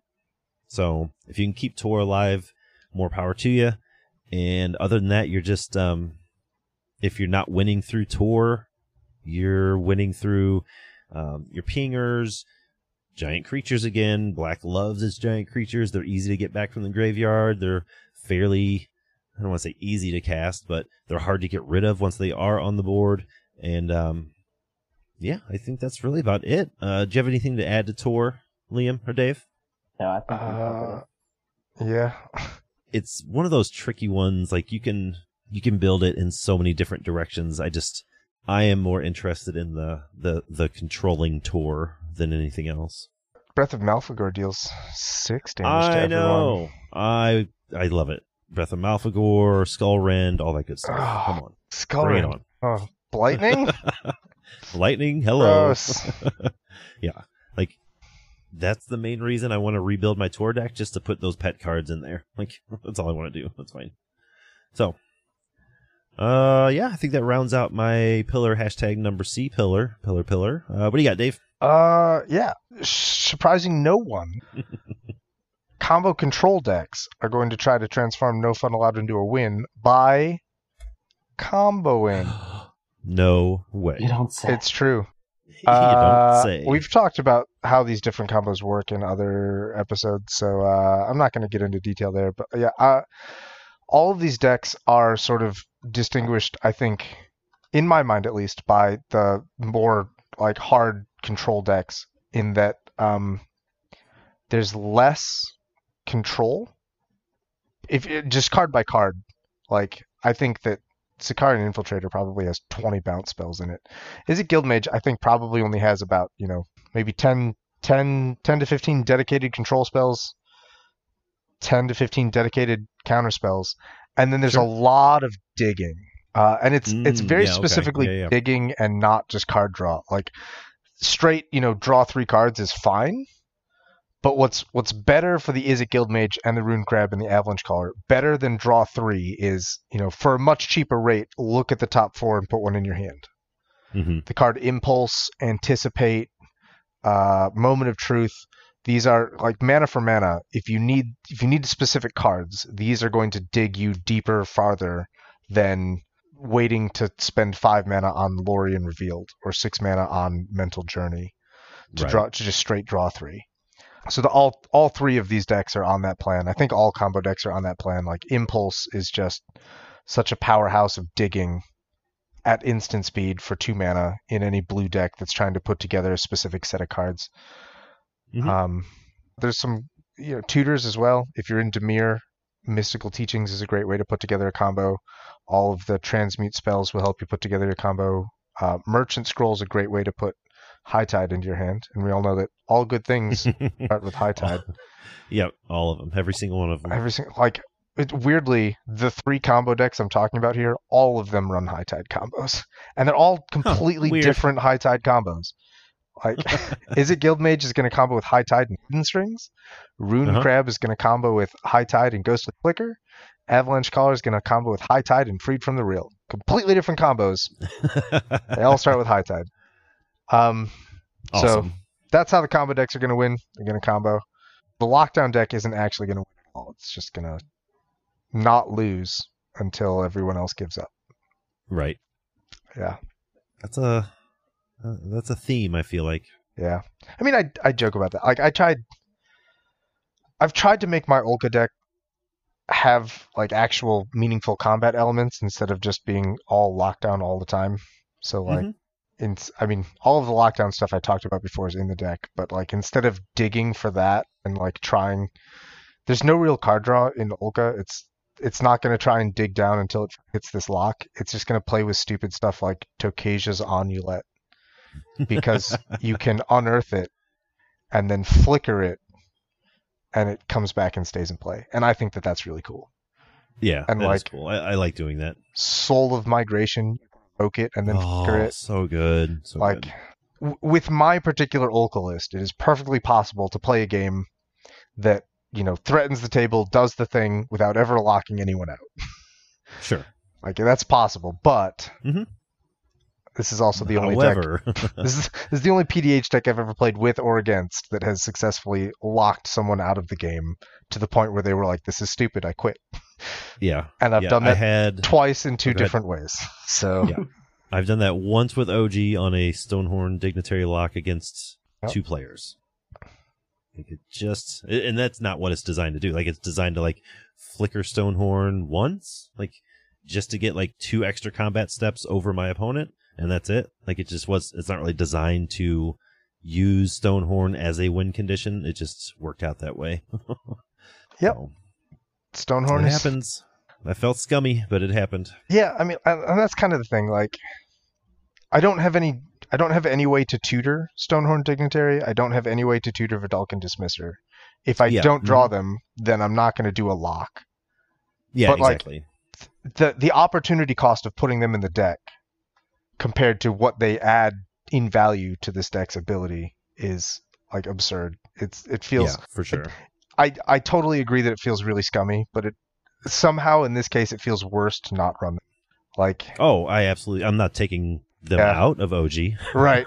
But I mean, like, there's other things where, like, Gary feels really scummy. I've been taking Gary out of my black decks because I hate winning with it as much as I hate losing to it, and I would just rather not do it. Like, I've been cutting it, and like the same with like Oubliette. I took Oubliette out of my decks a year ago. I've been slowly taking out Honored Heirloom because it's a field bad for me. Like, Vedalken Dismisser and like Stonehorn Dignitary, I'm not taking out of this deck because they're scummy, but like I feel like I have to work for it. Like, right. you have to keep Olka around, and you have to survive that long into the game, and like the deck is doing weird stuff, and you have to draw them. It's like, yeah, I'm fine with that. Yeah, I've made my peace. So that's how I'm going to. This is me. I'm doing scare quotes here. This is how I'm going to win. Win, wink, wink. Win with the lockdown deck and the combo control decks. I'm gonna pass things back off. I want to know how Draw Go is going to not run out of gas. Yeah, how is it going to do half of its name? Yeah, I mean, I was trying to find the joke there. I'm glad you got it. I mean, it's Draw-Go. It's kind of self-explanatory when the name of the deck is Draw.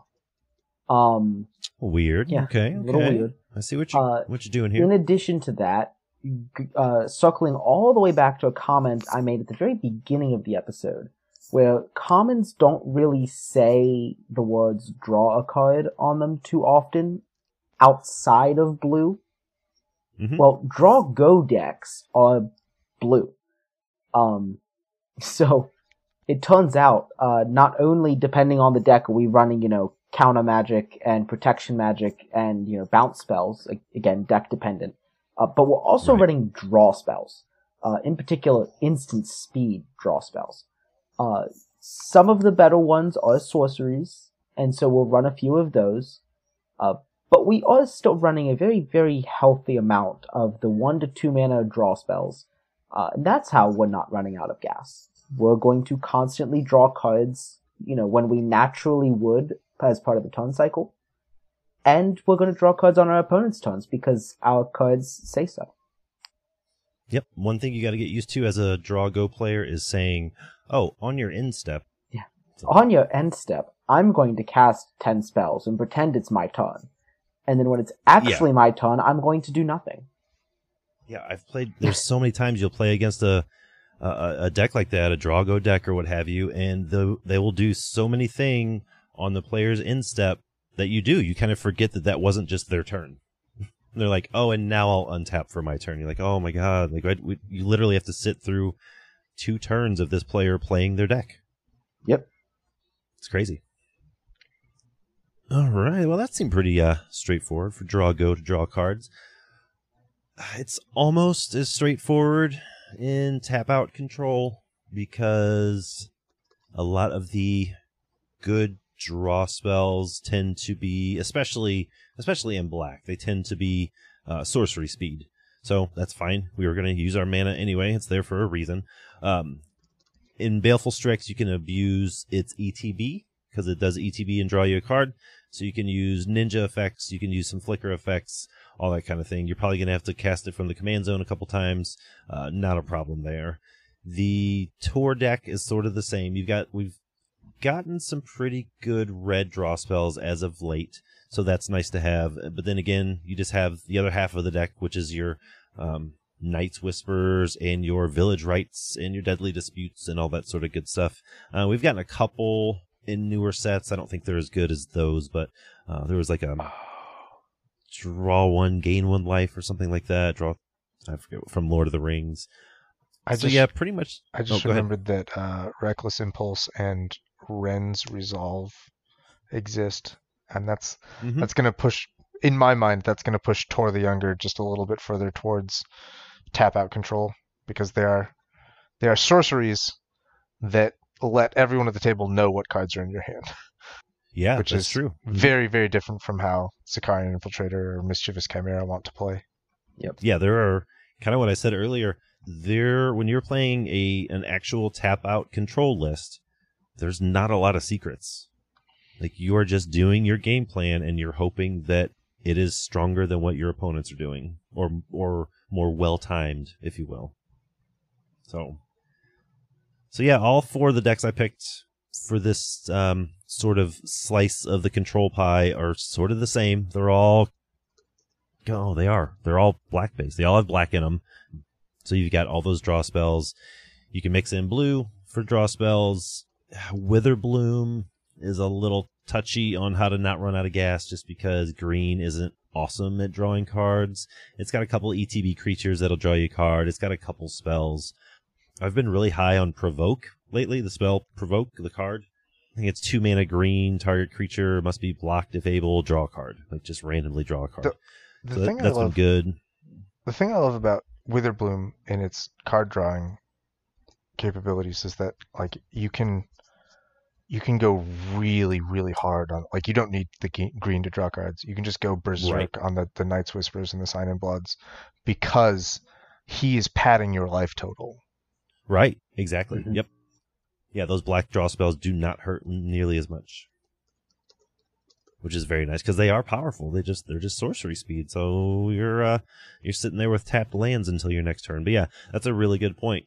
You know, if you're casting a Night's Whisper and taking 2 damage, well, you're really only taking 1, and that feels way better. But I think that's pretty straightforward. Tap out. I wouldn't recommend paying 5 for Lorien Revealed or what have you. Like, that's not my idea of tap out. Sure, it's like spending all your mana, but that doesn't feel super great. But I guess it's something you could do if you wanted to. I'm in my tap out control lists. I picked these 4 because I've either built them, or I still have them built, or I play them regularly, or I've lost to them a lot. Like, I've never actually played Apprentice, but I've lost to it quite a bit. Same. And I still like to play cheap spells, or, you know, mid-range costed spells, if you will. I just like to play multiple of them. Like, I'm not like a haymaker, you know, spend 9 mana on one spell kind of player, but I'd like to double and triple spell per turn if able, and that only plays into the Tors and the Witherbloom Apprentices and even the Thrall Parasites if I've got the mana to extort. So I still like to play cheap spells. I'm just trying to use as many of them as possible. But yeah, I think that's really about it. You're just trying to draw cards off your black mana. Baleful Strix has the best of both worlds, being blue and black, and you just and having the words draw card stapled onto your 2 mana body. And draw cards stapled on your commander seems pretty good. Gross. And then you could, you know, in Baleful Strix, you could go the route of like I mentioned ninjas earlier, like Ninjas of the Deep Hour, obviously Moon Circuit Hacker, that sort of thing. But, you know, if you wanted to go a little harder into the tap out control, you know, we've got a ton of when this creature deals damage, draw a card. Combat damage to a player, draw a card. Or this creature becomes unblockable. Like, you could lean super hard into the initiative or into combat damage triggers, that sort of thing. So it's pretty wide open. It's pretty toolboxy for Dimir, but I enjoy it as a tap out control commander. Well, I feel like combo is dead in the water if it runs out of gas. A little bit. I already mentioned this a bit before, where like the combo decks are going to focus on things like Impulse much more heavily than they will focus on things like Divination or Muldrifter. Sure. So I talked about that. They're going to run a lot of these. Izzet Guildmage in particular is going to not run out of gas by copying Impulse a bunch of times, which is crazy. That is kind of crazy. I like it. Ruin Crab is like weirdly really excited about the Lorien Revealed and the Mental Journey. These are like really heavy, 5 mana draw 3 sorceries. But the Ruin Crab, like as a landfall deck, it's like really designed around like getting to 10, 11 mana. Like at that point, it's really totally fine spending 5 on its main phase to draw 3 for Lorien Revealed. Yeah, that's fair. And like that, they also land cycle so that you can make sure you're hitting those land drops early if you draw into these early is pretty big. Avalanche Caller is going to not run out of gas with cards like Omen of the Sea and Academy Wall. This is another kind of shout out to Omen of the Sea. Like, I know it's everybody knows it's a good card, but I feel like it doesn't see the play it should. I'm a huge fan of Omen of the Sea. I am too. I'm looking at the card advantage section of this, and something that I probably should have mentioned more of is things like Academy Wall and Compulsive Research. And these are draw and then discard some stuff. So that will, much like, look at the top 4, choose one, shuffle the rest back in, draw a number and then discard a slightly smaller number is going to help you with the digging more than it's going to help you with a handful. But if you're getting the right cards, then you're fine. For Avalanche Caller in specific, keeping the hand really full is not going to be a huge priority because you'll always have something to do with your lands. Sure. Like even if you're hellbent, you can still just, pay 8 mana to attack someone for 16. And like that's not right, small. Like, so it's like you're almost never really out of gas in that deck. Exactly. Like as long as you have access to Avalanche Caller, which is in your command zone, so you should always have access to it. Like you should be able to just you'll have mana sinks no matter what. With or without cards in your hand, you will be able to do things.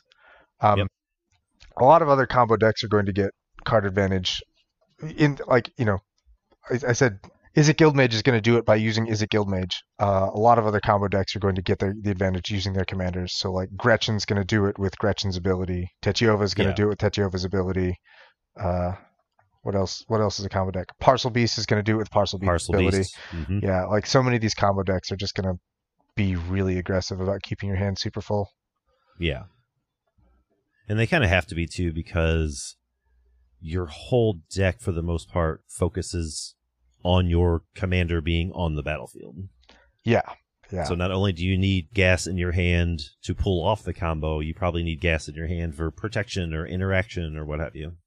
Yes, that is Izzet Guildmage's big weakness. I talk a big game about all the ridiculous, broken, absurd nonsense he can do when he's in play, but like the last couple times I've played that deck, I've just been like, I cast a Guildmage, and someone's like, I kill it. Like, okay, pass turn. Turn. Sorry about this. Sorry to interrupt what you were doing, right. Opponents. Sorry for making you discard that removal spell again. Yep. Like the last time specifically I played, I was super careful about only playing the Guildmage when I had ways to protect him. So like I played the Guildmage first, and someone was like, heated debate, and I was like, okay, I can't counter that. I guess I'll just die.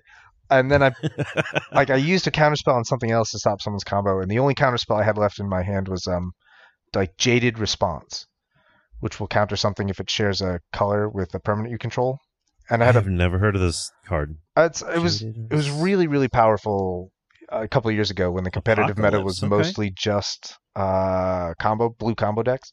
Sure. Because it's just a pay 2 mana counter a blue spell basically, and like that's what you needed in the competitive meta 3 years ago. Fair. So I had this in my hand, and I was ready to counter a blue spell, and I got hit with the active Volcano. To kill the Guildmage. No! It's like, okay, I guess he'll die again. Wow, that is digging deep. Yeah, so it was just a bad time. Yeah. I almost mentioned active Volcano earlier in one of the pillars, but I was like, I don't know if I want to dig that deep. But active Volcano is actively a good card. It is.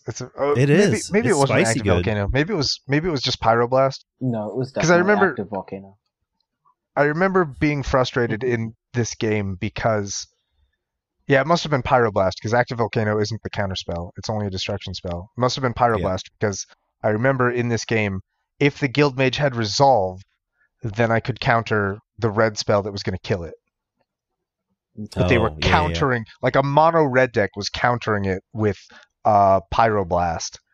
And my counter spell in hand couldn't answer Pyroblast, and I was like, I guess I'll die again. And then I got attacked to death, and that was my only contribution to the game. Yep. Thanks for the game, y'all. Yeah. Yep. Yeah, I struggled for a while with.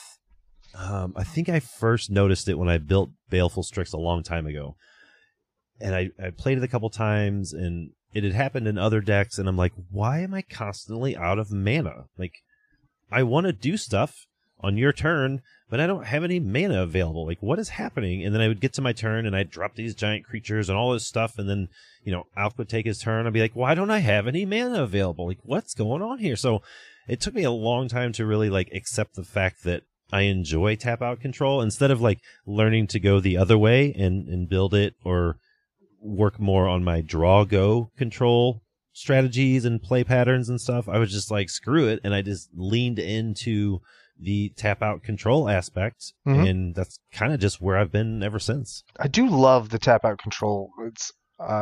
It's very easy to play. It's very straightforward.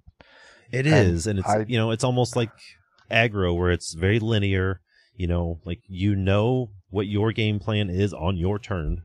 Yep. If you happen to have mana available on anyone else's turn, you can figure it out then. But for the most part, you know exactly what you're doing. So. Yeah, well, I kind of forced myself to just try the draw go thing, and I really just I wasn't very good at it, and then I started playing Bird Horse, and I was like, I better get good fast. Yeah, get good real fast. I enjoy it now that I've had a lot of practice with it, and practice in a very supportive environment where the people I was playing with, I was like, someone would do something, and I'd be like, is that a thing I need to stop? And having the people I was playing with at the time, this is Crash, Yelleron, and Mentir, super supportive about very honestly talking me through it. Like, even if it was part of their own combo, they were like, yes, you need to stop this. Like, they were very honest about, what I should and shouldn't be countering. It was super helpful to like get a grasp on how to be doing this. So yeah, with very kind and open-minded assistance, I became much more good at playing Drago, and that made me much more like excited about Drago, because Sicarian Infiltrator is just real fun if you're in the mood for that. Yeah, for sure. Yeah, I'm not good at brewing or building a novel Drago deck, but I do enjoy playing them. Like in 60 card Pauper, like Izzet Fairies, awesome tempo, awesome Drago deck.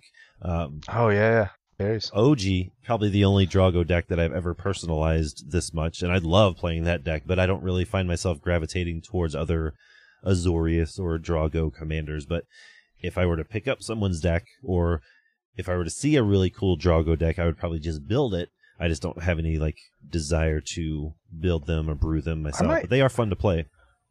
I might force you to build a Drago deck in a couple weeks when we talk about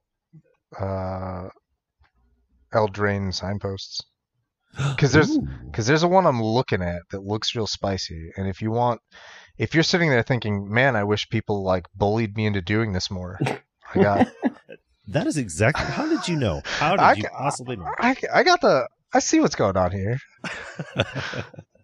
So, what do you think overall, Liam? How are you feeling about our little control breakdown here? Where are you at with the archetype? I don't know. Control isn't really. You don't typically play a lot of control, right? Control isn't really like even your mono black is still just Yargle. Yeah, like my mono black decks still devolve into Voltron. Right. I'm not a big control player. Like I am a very big aggro player. I like to tap out on my turn and turn everything sideways, and then just hope I don't die on the crackback. Yep.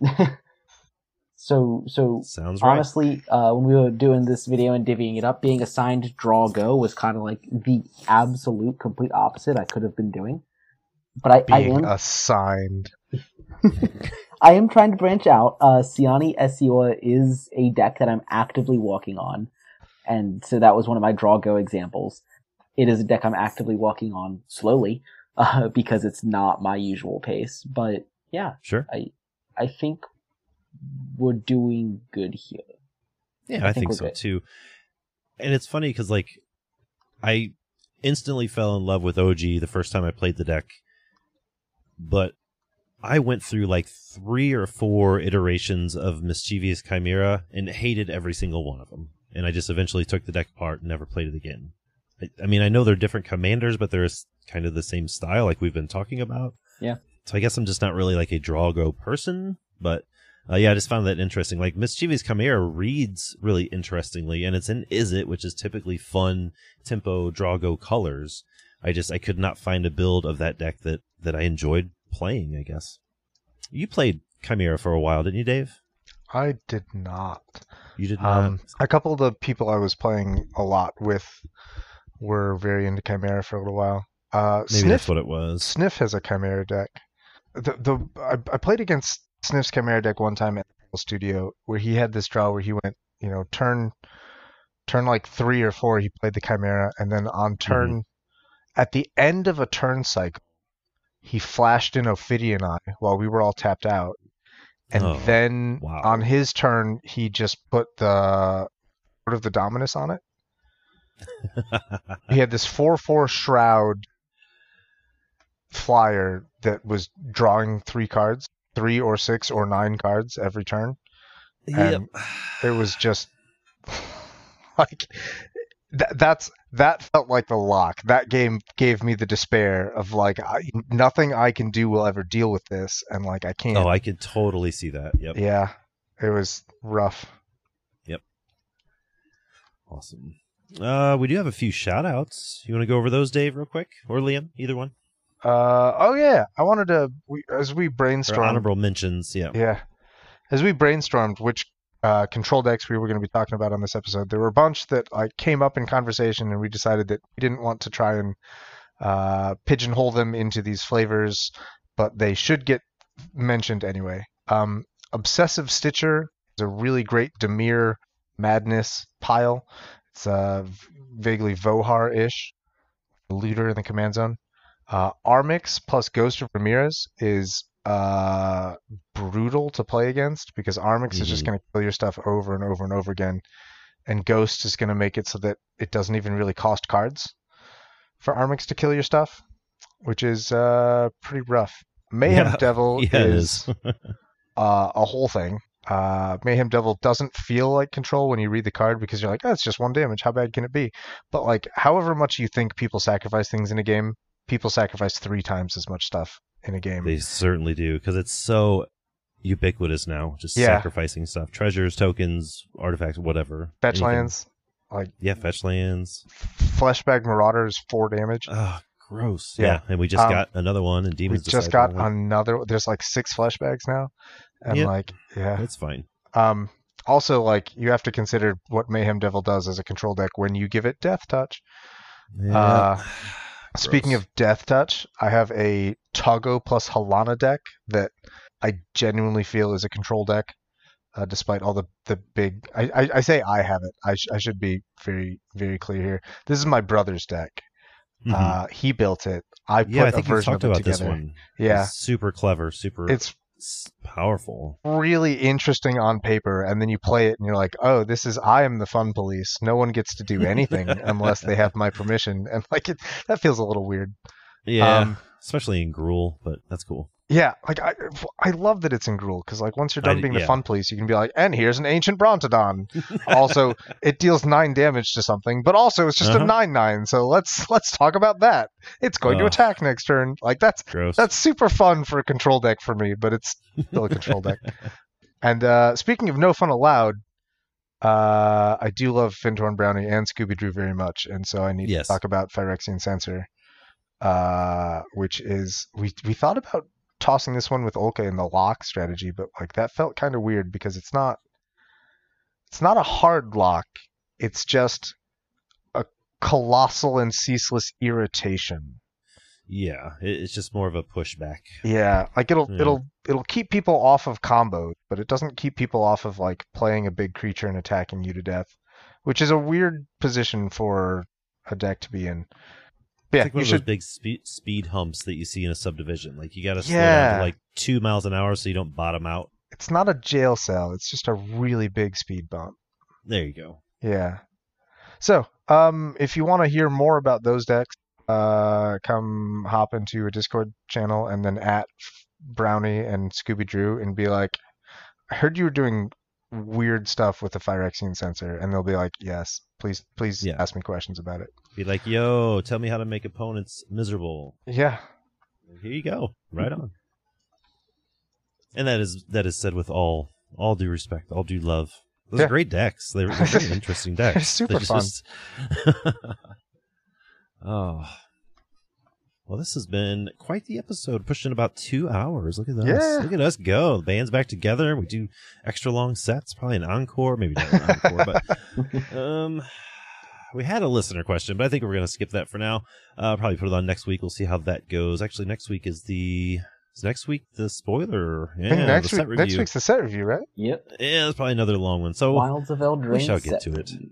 That's right. So yeah, I think we're going to go ahead and wrap it up here. But as usual, there's a few more things before we get on out of here for the week. If you need any more Pauper Commander talk or have any questions about the format, you can always email the show at thepdhpod@gmail.com. You can head on over to the PDH Homebase's website. That'll take you to the Discord server. The show is now on Twitter at the PDH Pod. Liam's on there at Pauper Command. I'm on there at Pauper_B. And Dave is finally back home and comfy on his couch with his laptop, so he'll be everywhere else that PDH is being talked about.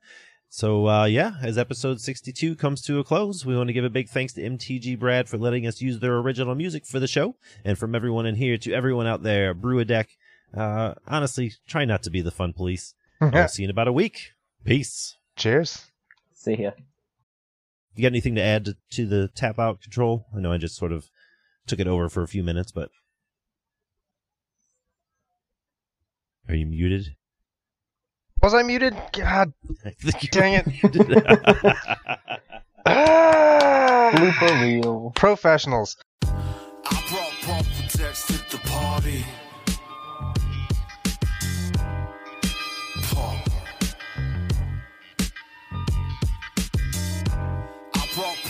text at the party.